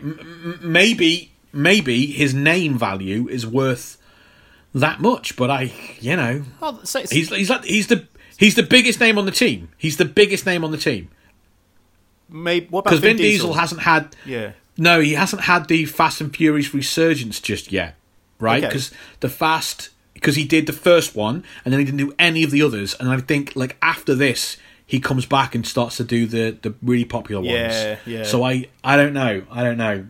But imagine even if Vin Diesel is the biggest name, imagine being a Vin Diesel fan and going to see this movie. You're not going to feel let down by it. Like, not only does he not appear in it, but he doesn't really say anything. Again, I don't get why you pay Vin Diesel a lot of money to say three words again and again. I get the feeling that they wanted to be in a Marvel film. They went, we don't care where you put us, just put us somewhere. I'm happy voicing a tree. Do you think? I don't know, man. I don't know. I don't know. Anyway, yeah. Maybe. So, and this, let's get onto the space station Nowhere, spelt no as in knowledge and where as in where. Looks cool. Is that from the comics as well? Because that is a really cool design. Yeah, it looks like it comes across like a pirate island in the movies. Like those places that pirates would have somewhere along the shipping lines. There would be this island or this port that was entirely theirs and like had no jurisdiction. No one had any jurisdiction over it, and that's where the pirates would all kind of hold up. That's the vibe you get from Nowhere in this movie, especially when the Ravagers kind of arrive and kick around and stuff. It's different in the comic books. It is the severed head of an ancient celestial. Celestials are the most ancient. They're pretty much one of the most ancient civilizations in the Marvel universe. They are potentially responsible for all superpowers in the entire universe, entire galaxy. They manipulate every race that's ever existed, and toyed with genetics and all sorts of stuff. It's impossible to kind of know what they are, what their intentions are, and their plans and their designs. They're deeply, deeply, deeply. They're bigger than Galactus, and they're terrifying. It's very Lovecraftian, isn't it? It feels very Lovecraftian in a way, without the fish stuff. Right. So imagine if Lovecraft, who's overrated, was then had his things designed by Jack Kirby. There we go. That's the Celestials. That's number one why it's better, because Jack Kirby's designing your exactly. So The floating head is located at what's called the Rip, which is the extreme outer edge of all space-time. It is where it is basically it's located at the death of the universe. This kind of fragment at the end of space-time where everything is about. You can go there and watch the universe die, and that's kind of the attraction of Nowhere. It's a makeshift observatory at the end of everything, and the travelers that come through there are kind of like all different species from all different times as well. Time overlaps in Nowhere. Travelers can come from the future or the past or whatever. It's a safe haven for everyone that's there, ran by a very unique telepathic administrator who we'll meet a little bit later on. Okay, we'll save that for later. We now head to the Collector's Museum. While Drax furiously leaves the proceedings, the rest of the group are summoned by Karina to meet with, okay, I'm going to get this right, Tanalia Tivan.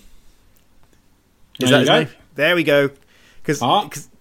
Or is it Tivan? Is it Tivon or Tivan? Because they no one in Marvel ever calls him by that name at all. When the movie came out, I thought they made the name up for him. He's just the Collector. He is. I want to call him. Yeah, let's call him the Collector. I don't know why I've written it down as Tivan. Yeah, the Collector arriving at. Sorry?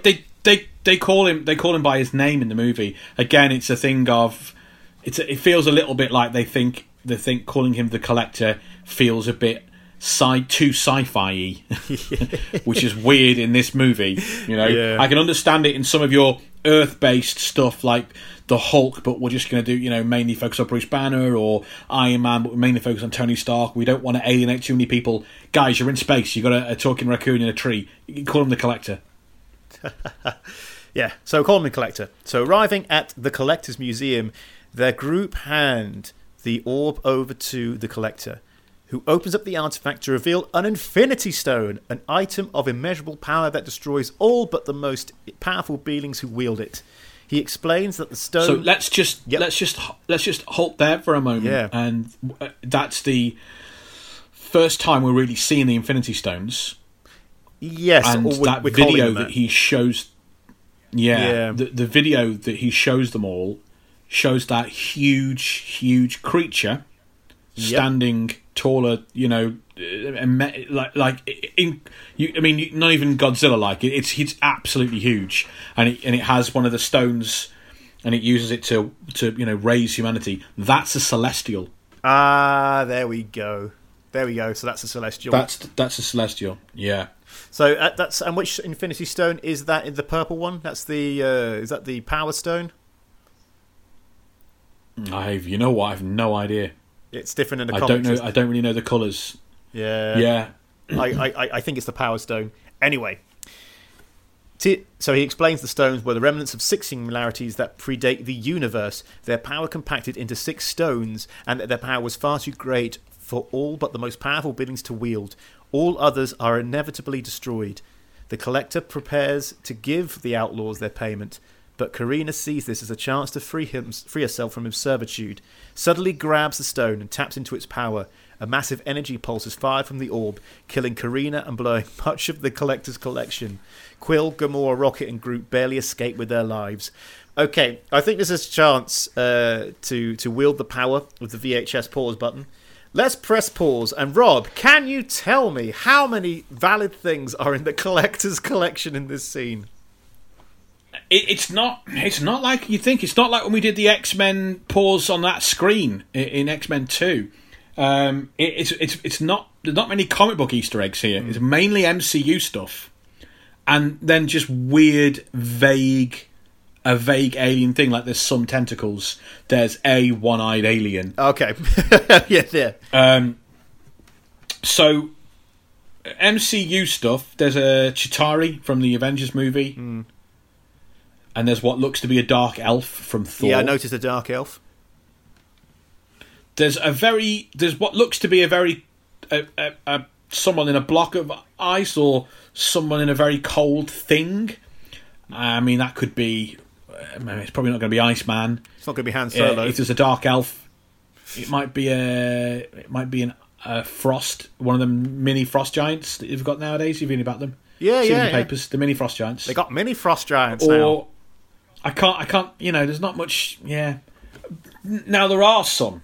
So obviously, there's Howard the Duck there. Obviously, yeah, we know Howard the Duck's there. And we get him right at the very end as well, don't we? Howard the Duck he's a real key figure in Marvel in the 1970s.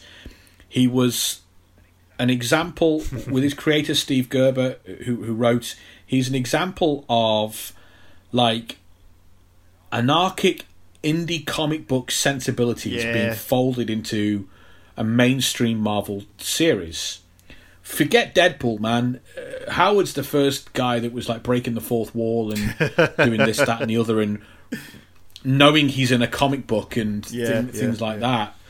And Gerber also wrote the Guardians of the Galaxy comic book for a while in the 70s, so that's a nice link. And Howard is the very first modern Marvel movie, Howard the Duck, George Lucas. So that's fun. We have the bestest doggo in all the galaxy. Cosmo the space dog is there in the spacesuit. Is that an actual Marvel character? And that's a Marvel. That's not a reference to the Russians sending dogs in space.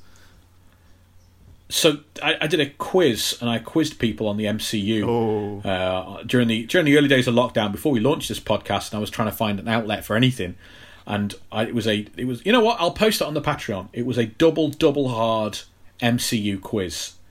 Maybe I won't, because maybe this is the one. No, this won't be the one you take, because that's it's brutal. You wouldn't. You'd die.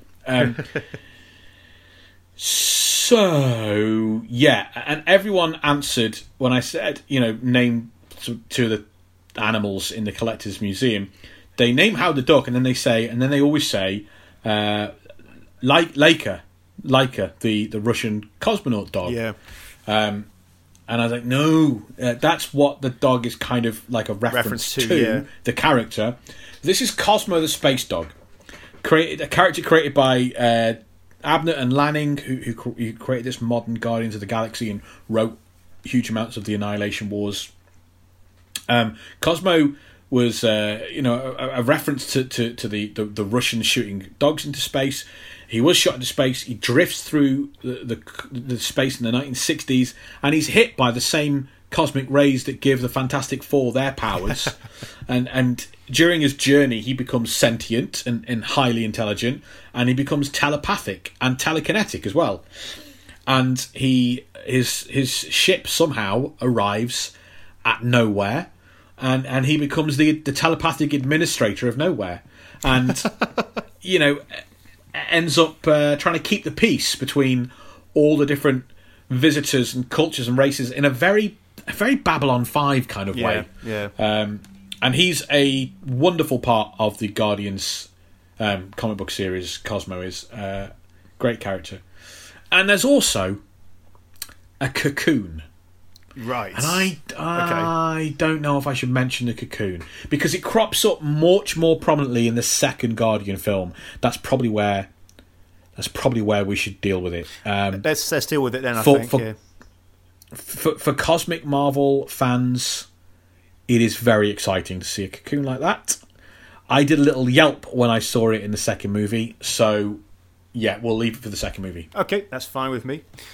So, this is one thing I don't understand about the Collector's collection and everything within. Why does he have a human slave when a robot one would be A, easier to come by, B, easier to control, and C, easier to maintain? It just doesn't make sense to me that he has a human slave. I know it's like it adds the character of like he's a horrible person, but... Well, I mean, I don't necessarily think it's kind of adding to the... I mean, he's a So it's probably important that we see the Collector as being not part, feeling that he's beyond morality. Yeah, we go. Seeing that he's not a good guy, that he's about artifacts and he's about his own agenda, which is possession. Possession, yeah. And what is the number one thing to possess? Well, if you can possess a person, a soul, if you can possess freedom, that kind of thing. And he clearly enjoyed it. We see that a bit later on as well, don't we? In the Infinity stuff, he comes up again. We see that he's not a good dude. He's not. I mean, he's just he's kleptomaniac's logical conclusion. He's just collecting everything. Yeah, he is an intergalactic Winona Ryder at the end of the day. I mean, there's nothing wrong with that. Still a great person. So that's what you can tell us about the Collector then. Yeah. I mean, is there anything else you can tell us about him? Because I know he's quite prominent in the comics, but you know. Well, he comes and goes because he's he's not like a character. He's an antagonist. So he's an ancient, immortal elder of the universe. He and his wife were the last survivors of the very first species in this universe. And death makes a pact with the survivors of the first races in the universe and grants them all immortality so as to preserve these important species forever in some way. And these creatures are all known as the Elders of the Universe. And throughout their immortality, they kind of grow in their power and their strength and their abilities because they're kind of just... It just seems to be something that happens when you keep growing in age and keep kind of... They seem to all develop abilities to kind of absorb cosmic powers. His wife, Tivan's wife, gets bored, gives up immortality, and chooses to die. And so he decides from that point on he's got nothing else to really live for, so he dedicates his existence to preserving other species in the same way that Death did, by collecting important things from important cultures. He, for his entire existence, has looked like a very frail-looking old man with white hair. That's changed since the movies comes out. He now looks more like Del Toro. So they've altered what the character looks like. He looks younger now, and his white hair is now like cool and stylized rather than old man white hair. He has entire planets dedicated to housing his collections. And he routinely enters into competitions and distractions with other elders of the universe, particularly the Grand Master, who's like he considers his brother. And he can be bribed and cajoled into doing lots of different things by the promise of collecting something important. At one time he tried to collect, I think one of his earliest appearances, he tried to collect all of the Avengers. He's also worked alongside heroes when the threat is big enough and great enough. We talked about the Korvac saga earlier on. He kind of... he worked with them to a certain extent in that. And he's very powerful. He can manipulate cosmic energies. He can see into the future, and he can... Well, he has access to items of incredible power and technology because he's collected them over the years. Yeah, doesn't surprise. He comes as one of those characters who seems to have that sort of elasticated logic to him, where it's just like, yeah, we can make him ridiculous as possible. Planets to hold things in. Yeah, we'll do that. We're at this point now, might as well. Yeah, but it makes sense though, doesn't it? If you've been collecting things since the dawn of time, you need something bigger than a garage. Indeed. So anyway, back to the film. Things are hotting up. Gamora, finally understanding the full extent of the danger of the orb holds, attempts to convince the others to hand it over to the Nova Corps for protection. But at that moment, Ronan and his forces suddenly arrive, having been summoned by a drunken Drax. While Drax battles Ronan, the others attempt to escape using the mining pods and are pursued by Nebula and Ronan's minions. Ronan easily defeats Drax, taunting him over the death of his family, while Nebula destroys Gamora's pod, leaving her floating in space. Nebula takes the orb and Ronan's forces depart. Despite Rocket's insistence that they flee, Quill finds himself unwilling to leave Gamora and summons Udontu before following her into space, giving her his helmet to survive. Yondu arrives and collects the pair before they die. So this whole scene, this is where it feels like a Star Wars movie. It's like a nice little space battle. Oh, right. Yep. Battle in space. You can't take that away from you. Yeah, you're absolutely right. I found, but I mean, does every Battle in space feel like a Star Wars movie then? only if it's exciting and it's like roo roo roo. I suppose it's got those mine ships do have a bit of a TIE fighter-y feel to them. Yes, they zip in and out, don't they? I suppose. Absolutely, that's what I was going for. I was going for. I think it was more interesting than the newer Star Wars films, to be honest, because I was really bored with the some of the space battles in them. I really enjoyed this. Also, I like what they sort of have is they have their sort of own theory as to what happens in a human body, what's left in space. Like there's that whole crystalling up because of the freezing temperature of space, and you see this in the next film as well. When they shove a load of bodies out, they're all just sort of frosting over. And I kind of like that because there's so many theories or in popular culture in films about what happens if you're left in the vacuum of space. They're not in the vacuum of space. What are they in then? There's an atmosphere. They say it in the movie. There's an atmosphere. Oh, okay. There's a partial atmosphere, but they're floating. Which is why they don't immediately explode. Apparently that doesn't actually happen. I've read that somewhere. But somehow have you? I read it somewhere. It's like, no, you just sort of die. It's not, you just die. Oh, really? Yeah. I mean, to be fair, air has a natural way of getting out the body anyway. It wouldn't, get trapped and suddenly do that. So. No, but okay. Yeah. I think you explode, but there we go. I think the idea of exploding is greatly horrific, but I don't know. Anyway, I obviously got that wrong. So let's talk about Nebula. I think this is the right time to discuss her. Yah-ha-ha! She be a space pirate, be Nebula.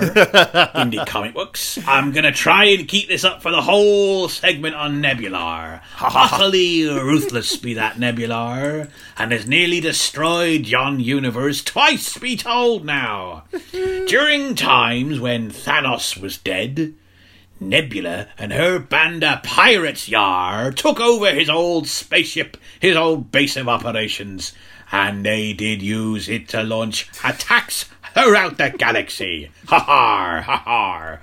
Nebula, alas that she be, began telling all and sundry she was the daughter of Thanos. Gather round, look at me, I'm the baddest B-word ye can see. And then... Sorry. It just takes a little bit out of the old voice. I know. I'm going to stick with it. I'm sticking with it. Stick with it. We'll go with it. Okay. She had her fleet murder almost every single member of the Nova Corps. Used an insanely powerful device to create her second Big Bang that came close to destroying the whole universe before them dastardly Avengers did stop her. Ha-har. And once she strapped the Silver Surfer to a fusion bomb. Going a bit Cornish now. Well, they are Cornish. And then flew it to the heart of a moon.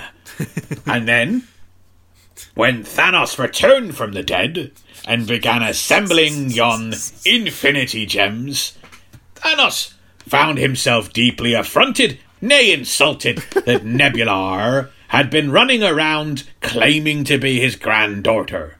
So Thanos transformed Nebula into a grotesque, virtual zombie corpse still barely alive, leaving her maimed and a seemingly mindless zombie, burned and disfigured beyond recognition.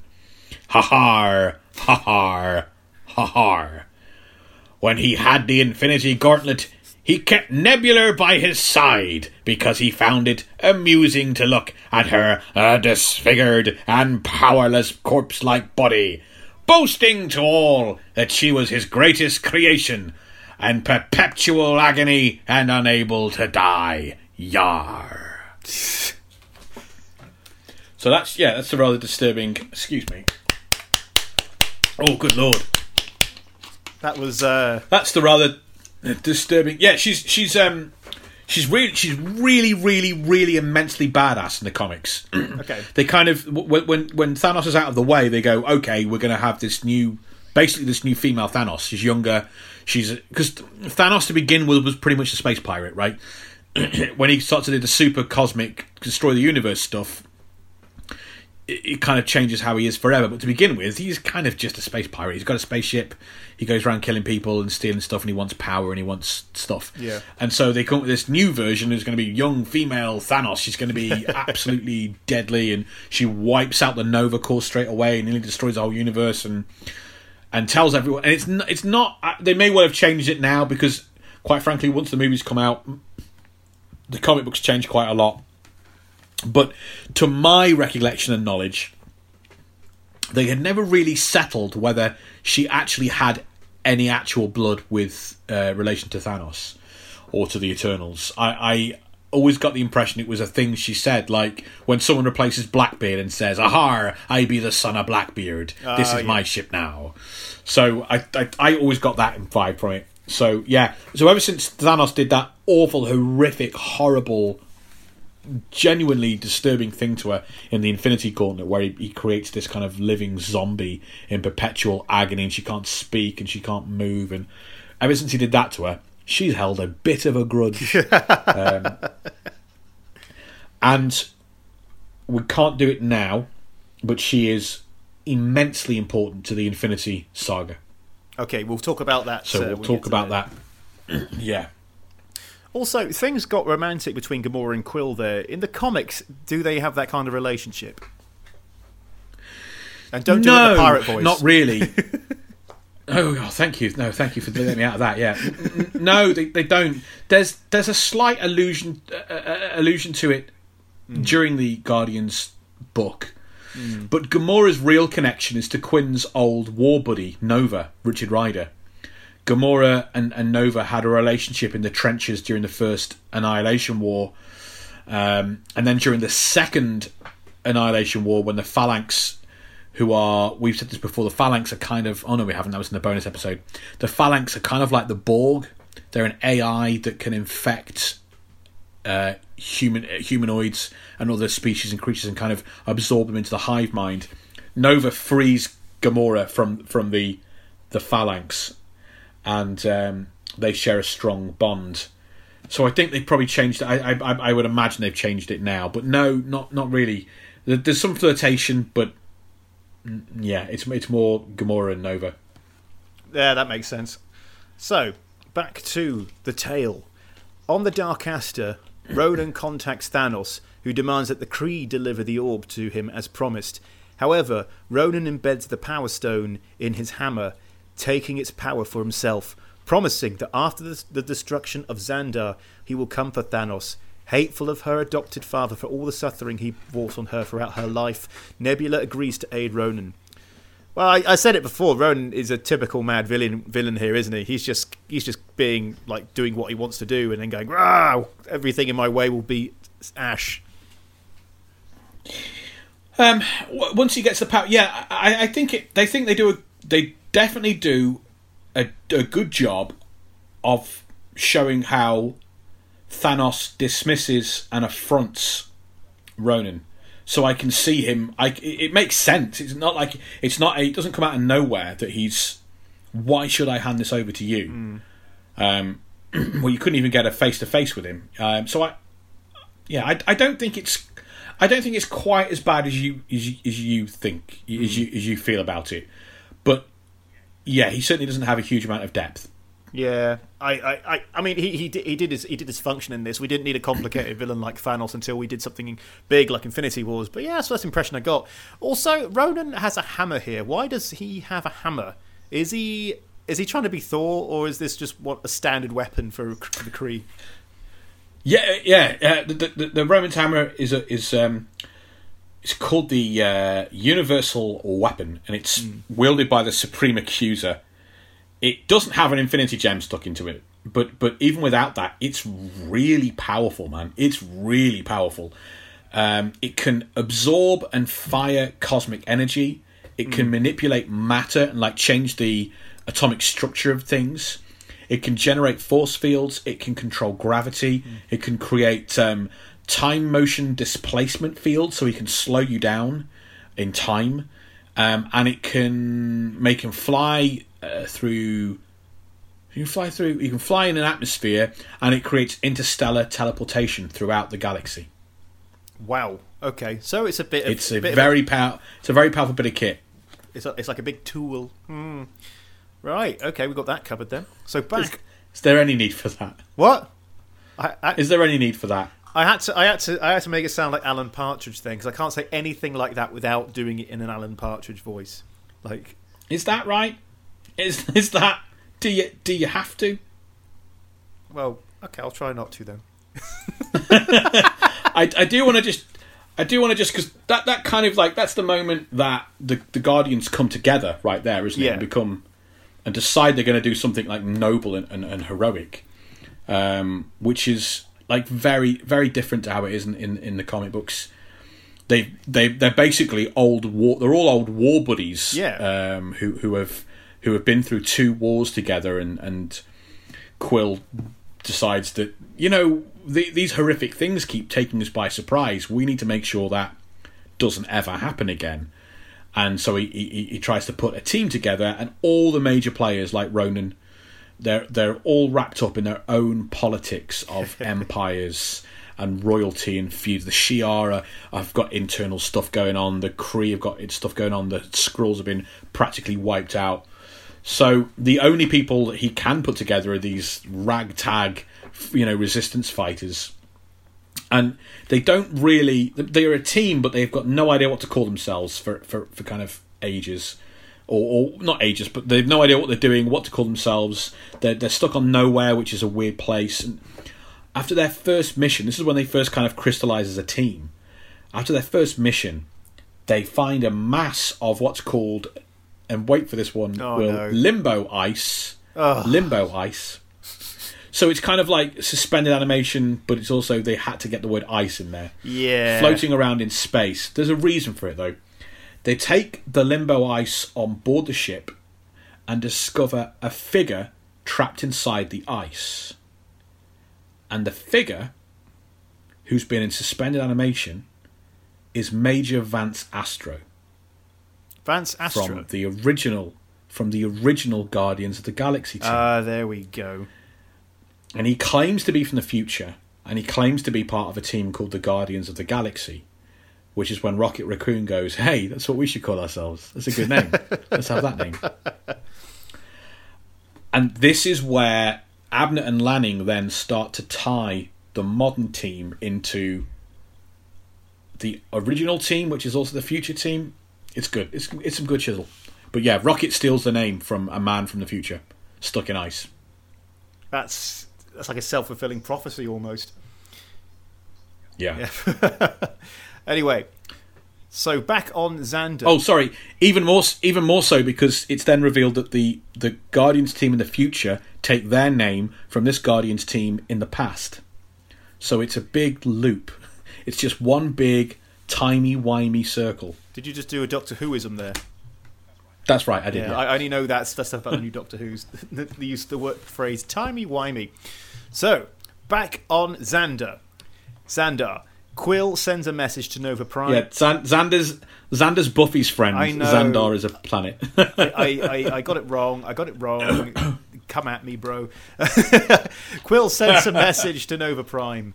Rom and Day, warning of Ronan's attack. Allying with Nova Corps fleet, Quill's group and the Ravagers arrive at Xandar, confronting the Dark Aster. While Rocket assists the Nova Corps fleet, the rest of Quill's team breach the Dark Aster and move towards Ronan. Gamora battles Nebula, while Quill, Drax and Groot battle and kill Korath and the Sakarian warriors. Defeating Nebula, Gamora tries to convince her sister to abandon Ronan and join her in freedom. Deeming Gamora's new choice as insane, Nebula refuses her sister's offer and flees from the battle in a hijacked Ravager ship. As the battle proceeds, allies begin to fall as Ronan's fleet starts falling from the sky onto the city, killing many in the process. Rocket and the other Ravagers focus their fire on destroying the ships before they hit the ground. So, I like this. I like the Nova Corps tactic of netting the Dark Aster. I thought that was brilliant. I like they all joined the ships up. It was netting. It was great. It reminds me of a kind of like the tow cable from The Empire Strikes Back. It reminded me of that same kind of... Because I don't know if they do that as a proper thing. like there's a use like other than that exact situation there, like where they have to connect loads of ships together in a big net. Because like, this like finally the budget. When would it come up? Yeah, when would that ever? Okay, I can only imagine like a very rare occasion, like maybe a comet comes and they go, don't worry, we can do that. But even then, there's a better way of doing it.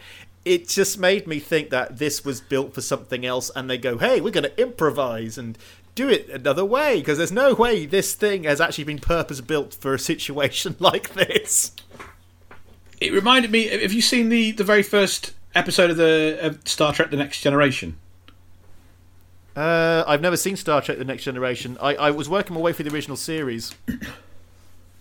In the first episode of Next Gen, Encounter at Farpoint, they are launching themselves into the kind of like new areas of space where they encounter this giant net and they're trapped in it. And it looks kind of a bit similar. They can't push through it and they can't get out from it. And then someone turns up and says, "We don't want you to go any further." But yeah, it vibed of that to me. But yeah, so it's a interplanetary cattle grid. Yeah, that's essentially what it is. I think this might be the best time to talk about. Sorry. It's a really great. It's a great scene. All the stuff of the planet like being torn up and blown up. Yeah. Like we talked about how some of the great fight scenes we get in this series, but some of these disaster space scenes like this really made you feel that the threat of danger was ever present. Especially because a lot of the people we've seen along the way pop their clogs here. Serenevich dies, and some of the other Ravagers get killed. You know, characters we've met and not necessarily built huge bonds to, but when they die on screen, you go, "Oh, flipping heck!" And then you see the disaster raining down on the innocent people, like families below and stuff. It's a decent scene, man. Yeah. There's genuinely peril. There's genuine peril here. It's not like, hey, look at the explosions. Genuine peril. Yeah, genuine peril. It's like, no, we've got to save these people. So I think it's now is the best time to talk about Thanos' daughter. Let's talk about Gamora. Gamora.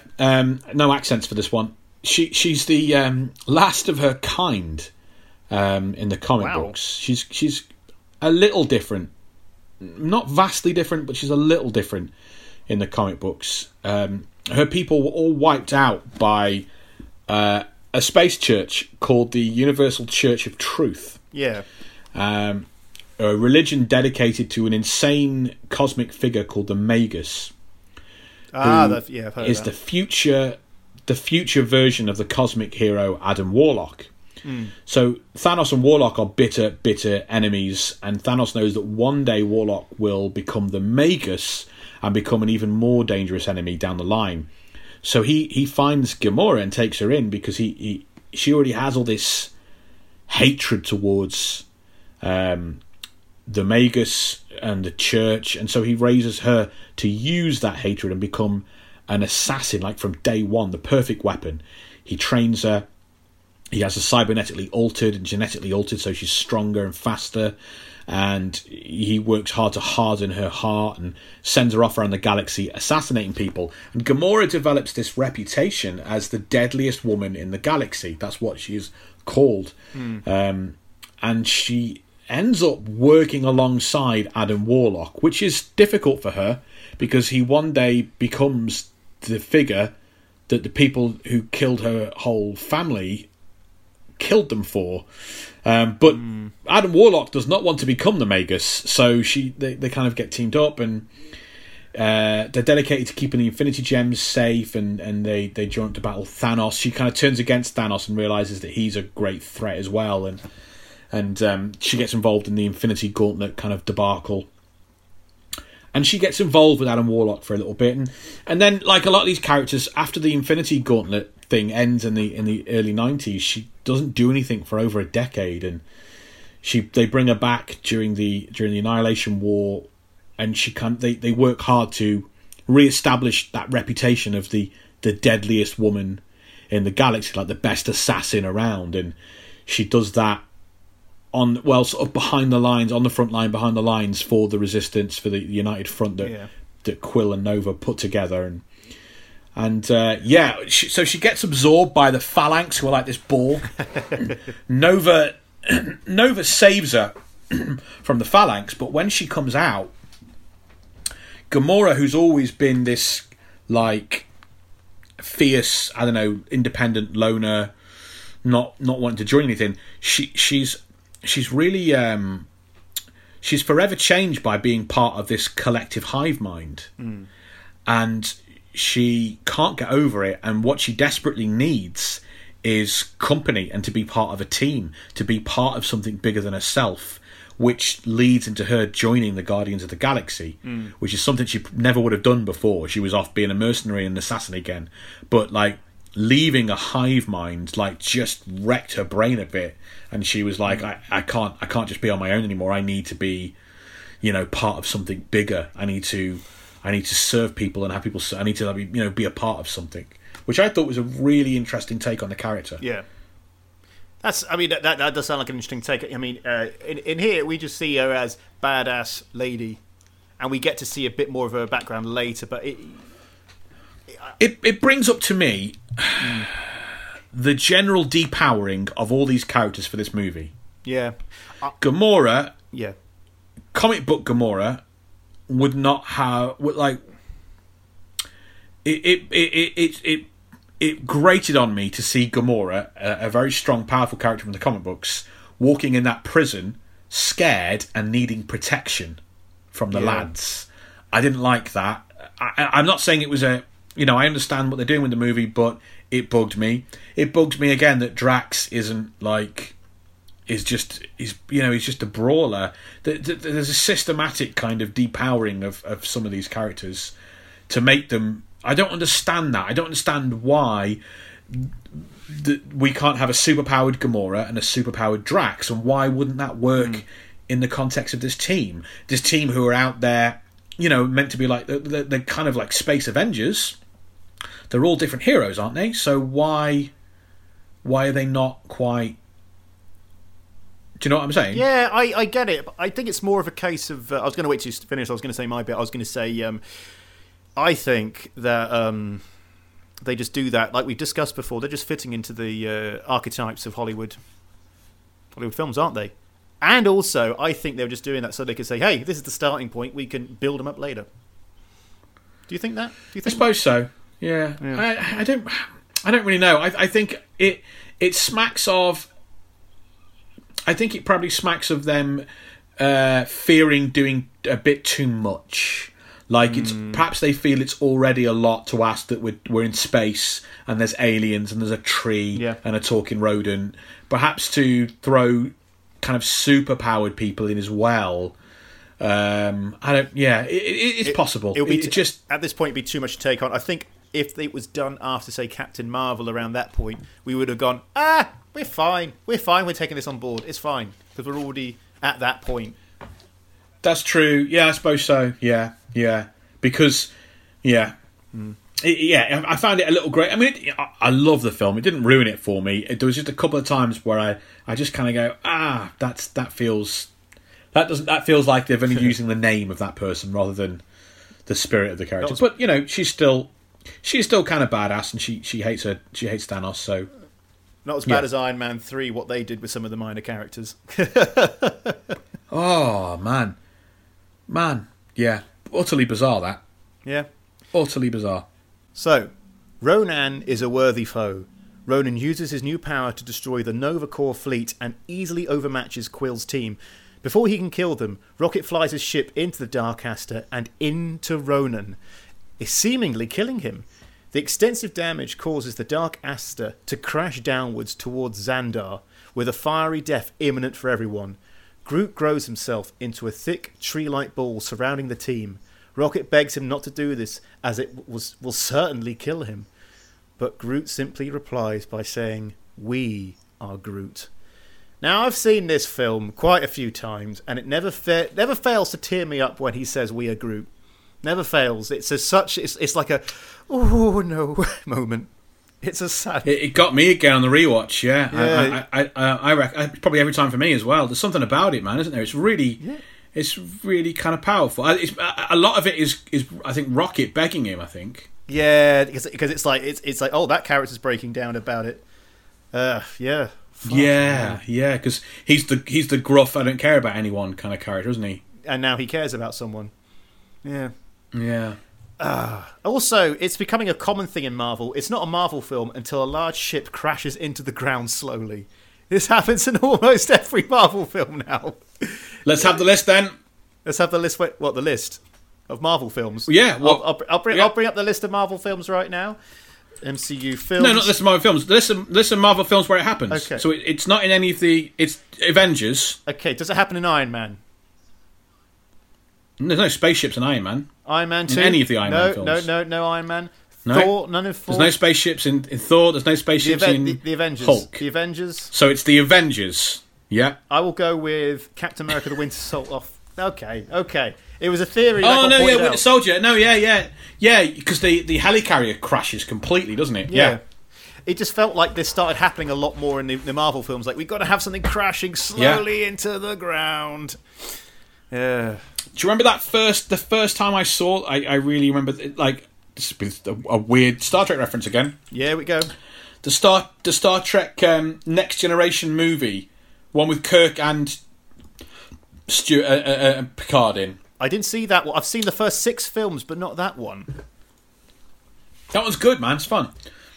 But the saucer section of the Enterprise crashes into a planet, and I'm sure if I watch it now, the effects would be terrible. But it goes in slow motion and it kind of hits, and you see all the the ground, the turf, the grass, the trees, and everything kind of getting ripped up as it kind of through the thing. Oh yeah, and I like spaceships crashing slowly. I think it's done a lot lately. I think where special effects have got better, it's like, yeah, let's do that. Destruction's great.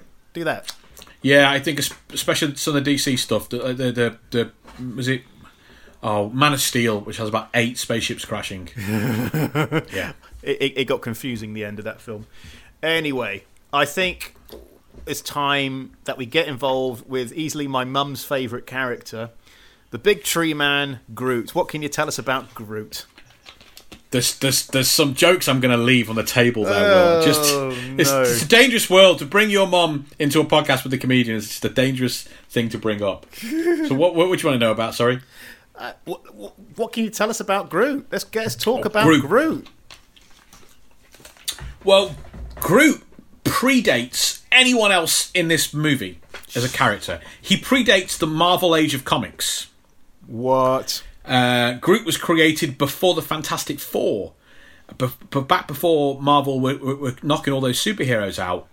In 1960, Marvel was still making monster comics where, it's kind of like any of the old classic black and white alien, them, or not quite Invasion of the Body Snatchers, but those ones where an alien or a monster attacks a small town in America or a city, and some brave scientists and soldiers have to stop it. That was part of Marvel's bread and butter in the 50s, along with Stan Lee's romance comics.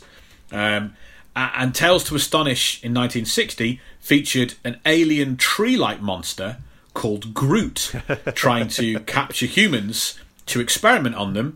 And one of the things he says in the comic, in fact maybe even the only thing he says in the comic, is, "I am Groot." Right, okay.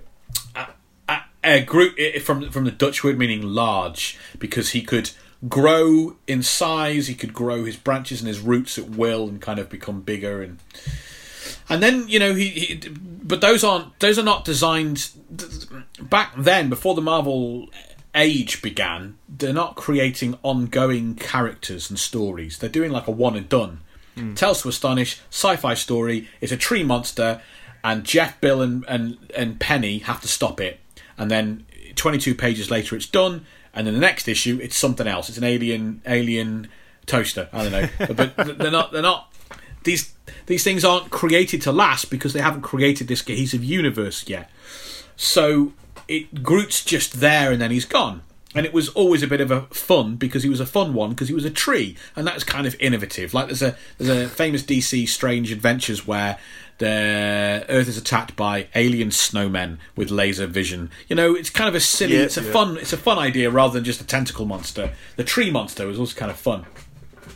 he has another appearance in the 70s in a Hulk annual where the Hulk is fighting 6 of Marvel's classic 1950s monsters, and Groot shows up in that. But that's it. It's nothing else for Groot up until the Annihilation Conquest series, where Keith Giffen and his mad idea to have Rocket Raccoon kind of living in a tree, and the tree is Groot, and that comes up, and they give the green light, and Groot becomes part of the forces resisting the Phalanx invasion, and then joins, Quill's team along with Rocket.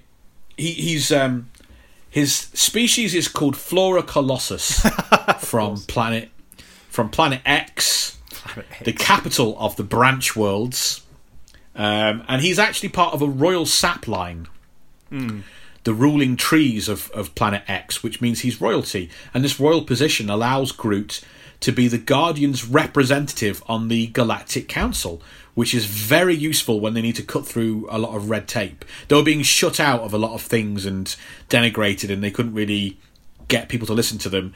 And then Groot somehow reveals, "Oh, I'm royalty." And I've never even told you that before, but yeah. Maximus of the Inhumans and Jean Grey have both asserted that Groot is not just repeating his name when he speaks. He is communicating a vast array of different concepts. He's shown to be technical and scientific kind of genius, but most humanoid ears can't hear what he's saying. Fun thing about Groot, it's revealed that he does not know what the Guardians of the Galaxy are. He believes the team is really called Groot and the Branches. Oh, what? Groot and the other branches? That's what he thinks the team name is, yeah. He doesn't know what Guardians of the Galaxy is. What are you talking about? Groot and the Branches. Yeah, Groot and the Branches does sound like a 60s combo. 60s beat combo. It does sound like a band, doesn't it? Yeah. Well, that's Groot. Groot is not so cute. If you look into his history, he's actually an evil genius. So, at the crash site, Quill's team survives the crash, but their relief is short-lived when Ronan, unscathed by the crash, emerges from the wreck and prepares to destroy Xandar. Quill suddenly starts dancing and challenges Ronan to a dance-off. I never thought I'd say that sentence in a Marvel. He challenges him to a dancing competition. Quill's insanity distracts Ronan. It's so good, right? Isn't it so good? It is a quite a nice thing. He goes, "Go, join me. It's perfect. Take it back." It's this perfect. There's absolutely nothing he can do, and it is ludicrous, and it's so thoroughly believable that this powerful demigod creature would just stare in like embarrassment and like amazement at what's happening. It's a really great little bit of writing and performing. I loved it. It was just Chris Pratt being Chris Pratt. That's how he is. He's just a playful man child. Do you think? Yeah, I think so. He always comes across like that. I think he's a bit right wing, but let's try and forget that. Well, sorry, I meant Chris Pratt when he's in films. Outside, he's a bit like I do hunting. Oh no, I liked you. Yeah. Anyway, back to the story. Quill's insanity distracts Ronan long enough for Drax to destroy the Kree's hammer with a huge weapon. The Infinity Stone flies from the hammer.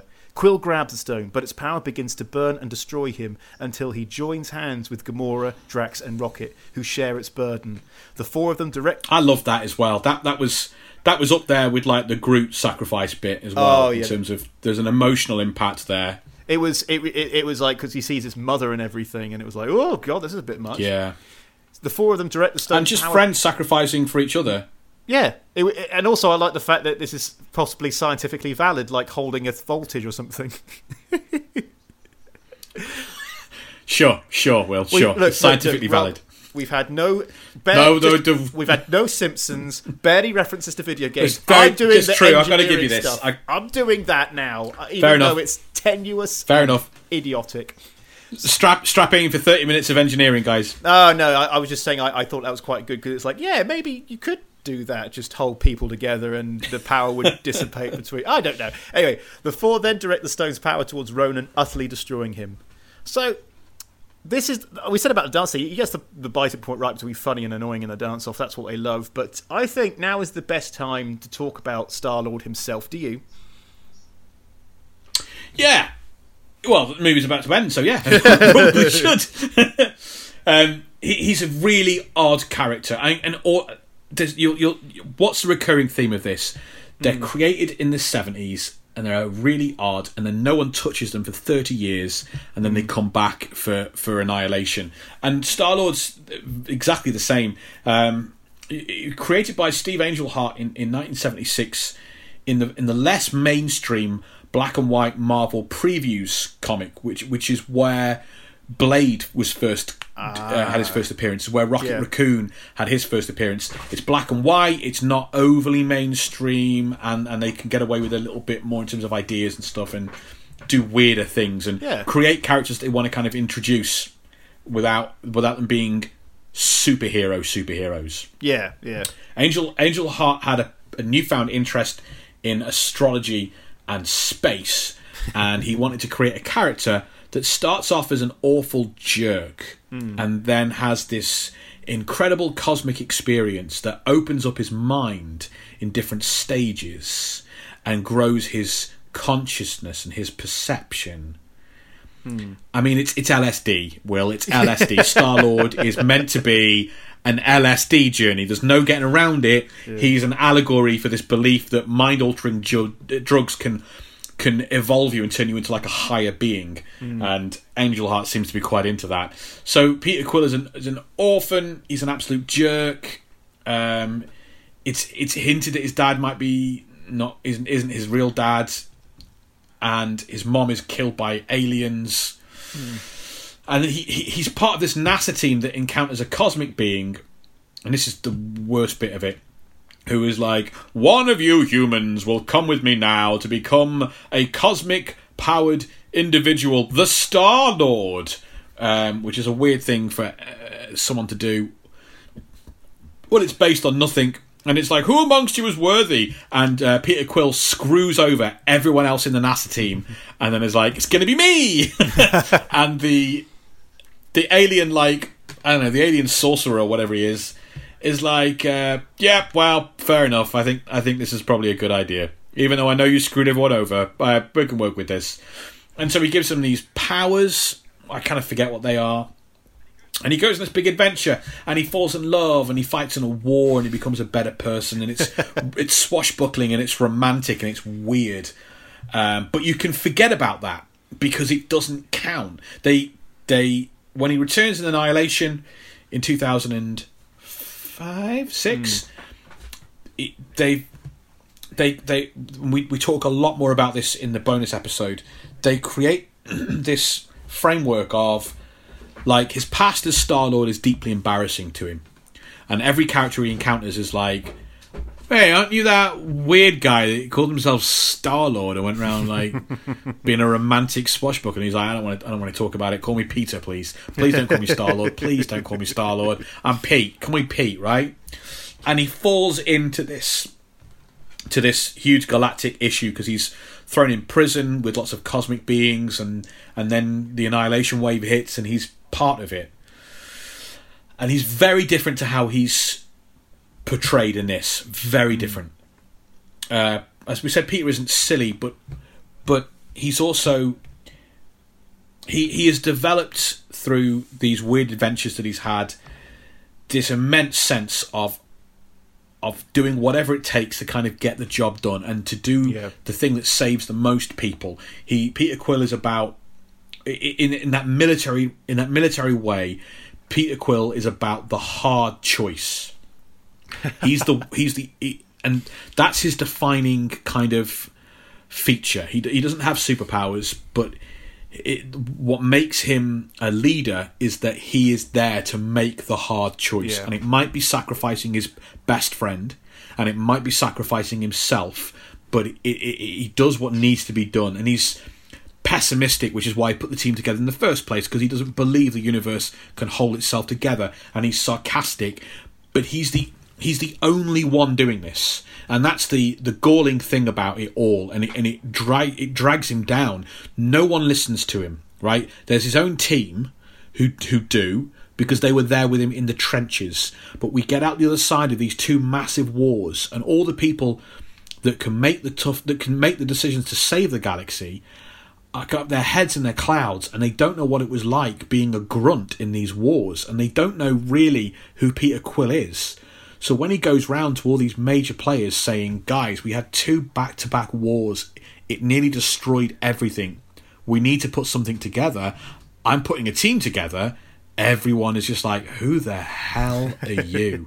So that's the Guardians is Peter Quill, do it yourself. I've got to do some. Whoever's here, you're now got to save the galaxy because there's literally no one else. You, the talking raccoon, and the tree guy. I guess this is it. Yeah, he's under the auspices of Abnett and Lanning. He's a really, really great character. He's a very human character. He's a very fallible character. He's not a great person, but he's a great character. Yeah. And he really makes that run of the Guardians series, which I highly recommend. I mean, he's not necessarily anti-hero. It's just sort of like he's between areas of grey. He has to make the difficult decisions and all that. Yeah, he's not exactly as. I almost pull back on saying he does whatever it takes, because that always seems to indicate Punisher, and that's not Quill. He's not like, he's not just going around murdering people, but he does have that, and he's not a disciplined. When you say military, you imagine a disciplined person, but he's a resistance fighter, which is a different kind of breed. He's a guerrilla fighter, which is they're almost like pirates. They are very much rebels, but they have a cause. Peter Quill has a cause. His cause is to save the galaxy, and he will do almost whatever it takes, and he will throw his lot in with whoever, and he will recruit and he will make you passionate about his cause, and he will get the job done. And he has a great arc in the Guardians series that Abnett and Lanning write, and they close it off right at the very end, and it's kind of frustrating that Marvel go, oh, the movie made millions. The story's not over. Everyone's got to come back. All that closure you all had from a perfect story, forget it. Everything's back. Status quo. Reinstate it. Oh, that is annoying. That is utterly annoying. So, we're now in the end game. The gang now has the stone. Gamora immediately places the stone in a new orb, and Quill gives it to Yondu as part of their deal, although Quill warns that he should not open it since Yondu had seen what it was capable of doing. Yondu and the Ravengers then leave Xandar, commenting that they made a wise choice in not delivering Quill to his father like that had been hired to do all those years ago. Once they have left, Quill reveals that he had switched the containers. Yondu opens the orb to find one of Quill's troll dolls. In the aftermath, Quill's group, now calling themselves the Guardians of the Galaxy after a mockery by Ronan, are praised by Nova Prime, Irani Rael, who expunges their criminal histories. So we're now at the end of the film. She also reveals to Quill, based on medical reports that they have deciphered, that he is only half human, and his father belongs to an ancient alien race that they have not yet encountered. The Guardians then leave Xandar in their ship, which was repaired by the Nova Corps, and venture out into the galaxy in search of adventure, accompanied by a recovered twig from Groot, which is already beginning to regrow. Meanwhile, the Collector sits in his destroyed archive, where he is licked by Cosmo and mocked by one of his collections, Howard the Duck. Will we see more of Howard the Duck? Is there been demand for him? I don't think there's a demand enough for him to be a movie. No, there's a screenshot of all the heroes in Endgame, and he's there. Is he? Yeah, there's a screen.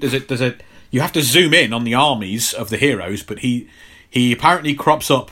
I can see him making appearances in some of the TV properties, or being a wacky side character in a movie here or there. Perhaps when Doctor Strange does his, multiple dimension movie or something. Yeah, but I don't think he's going to be. Hey, you know what? No one would have ever predicted when they created Rocket Raccoon in 1976 and did that cocaine story in the 80s that he'd be like the best-selling toy at Christmas time the year this movie came out. So who knows, man? He may well. I've just seen a picture from Endgame where Howard the Duck appears in the battle, and that's really, really good. That is some good fan. Yeah. That's some weird fan service right there, but I like it. Wow. So yeah, you know what? That makes me, that kind of stuff. It kind of actually. I forgot to say this at the time when we talked about the Collector's Museum. It kind of bugs me that they could have layered that scene with fan service. Yeah. They know we're going to pause it and look around. And they had a bunch of different stuff in there, right? Yeah. They had, to me, the Chitauri aren't particularly exciting because we've already seen them. Yeah. The Dark Elf isn't very exciting. I've already seen it. And then there's you can have those two. And then there's a bunch of other stuff. Like you said, there's a one-eyed alien.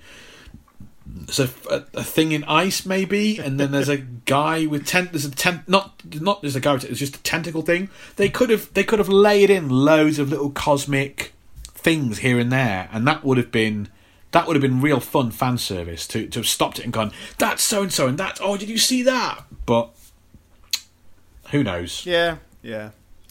But anyway, we're on to the final question. Sorry, I just mismade my notes. Now, this is the important one, guys. This is the important question. Can Groot regrow? Oh, like he does there? Yeah, like he does there. Can he regrow? Yeah. Yep. Yes, yeah. He can. And what's interesting, and we see this in the next one, is that according to the this doesn't come up in the story, but according to the producers, that's not Groot. That's like Groot's child or son or something. That's a different. Yeah. So it's called Groot. Yeah, because it's like a Groot. But it's a different Groot collective. Whereas in the comic books, that's not the case.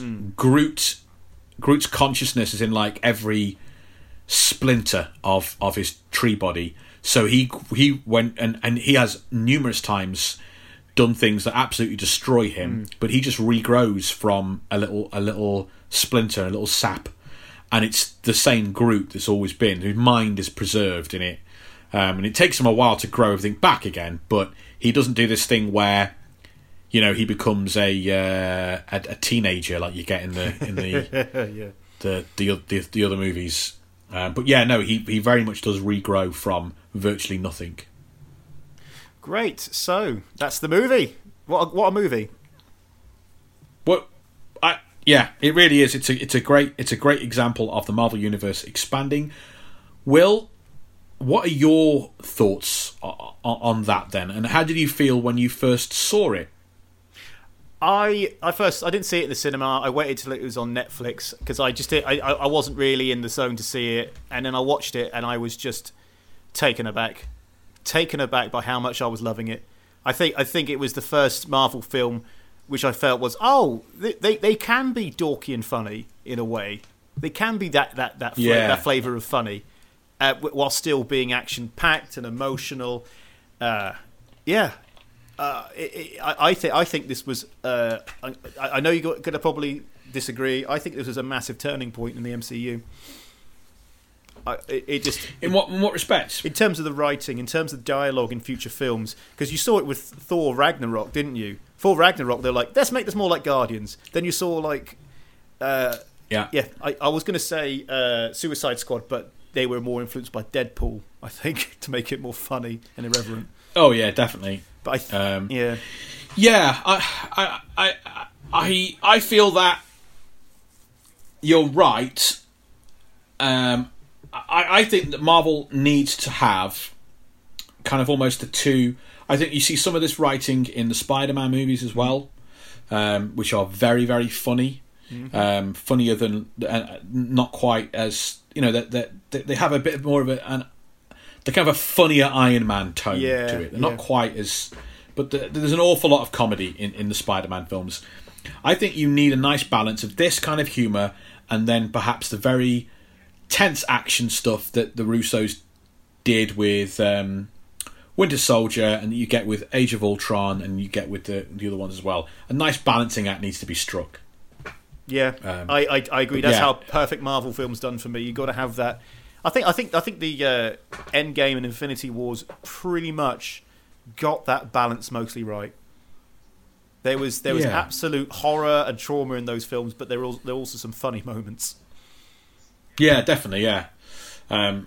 So after delving through this bizarre, twisted timeline of these characters from the 70s, from the 60s on through, really, with Groot and all that, what has been your favourite piece then, Will, of Marvel trivia from this episode? Favourite piece of Marvel? I mean, it's just an insane amount of stuff going on here. I don't know if I like the original Guardians of the Galaxy look because it's like they look so bland. Especially the guy. Oh yeah, it's terrible. Especially it's really... that Jupiter guy. That Jupiter guy. Yeah. I think what I like is the reoccurring loop of how the Guardians got their name. The reoccurring loop. I love those. I love those in games. I love those in film if it's done right. I like that. I like that.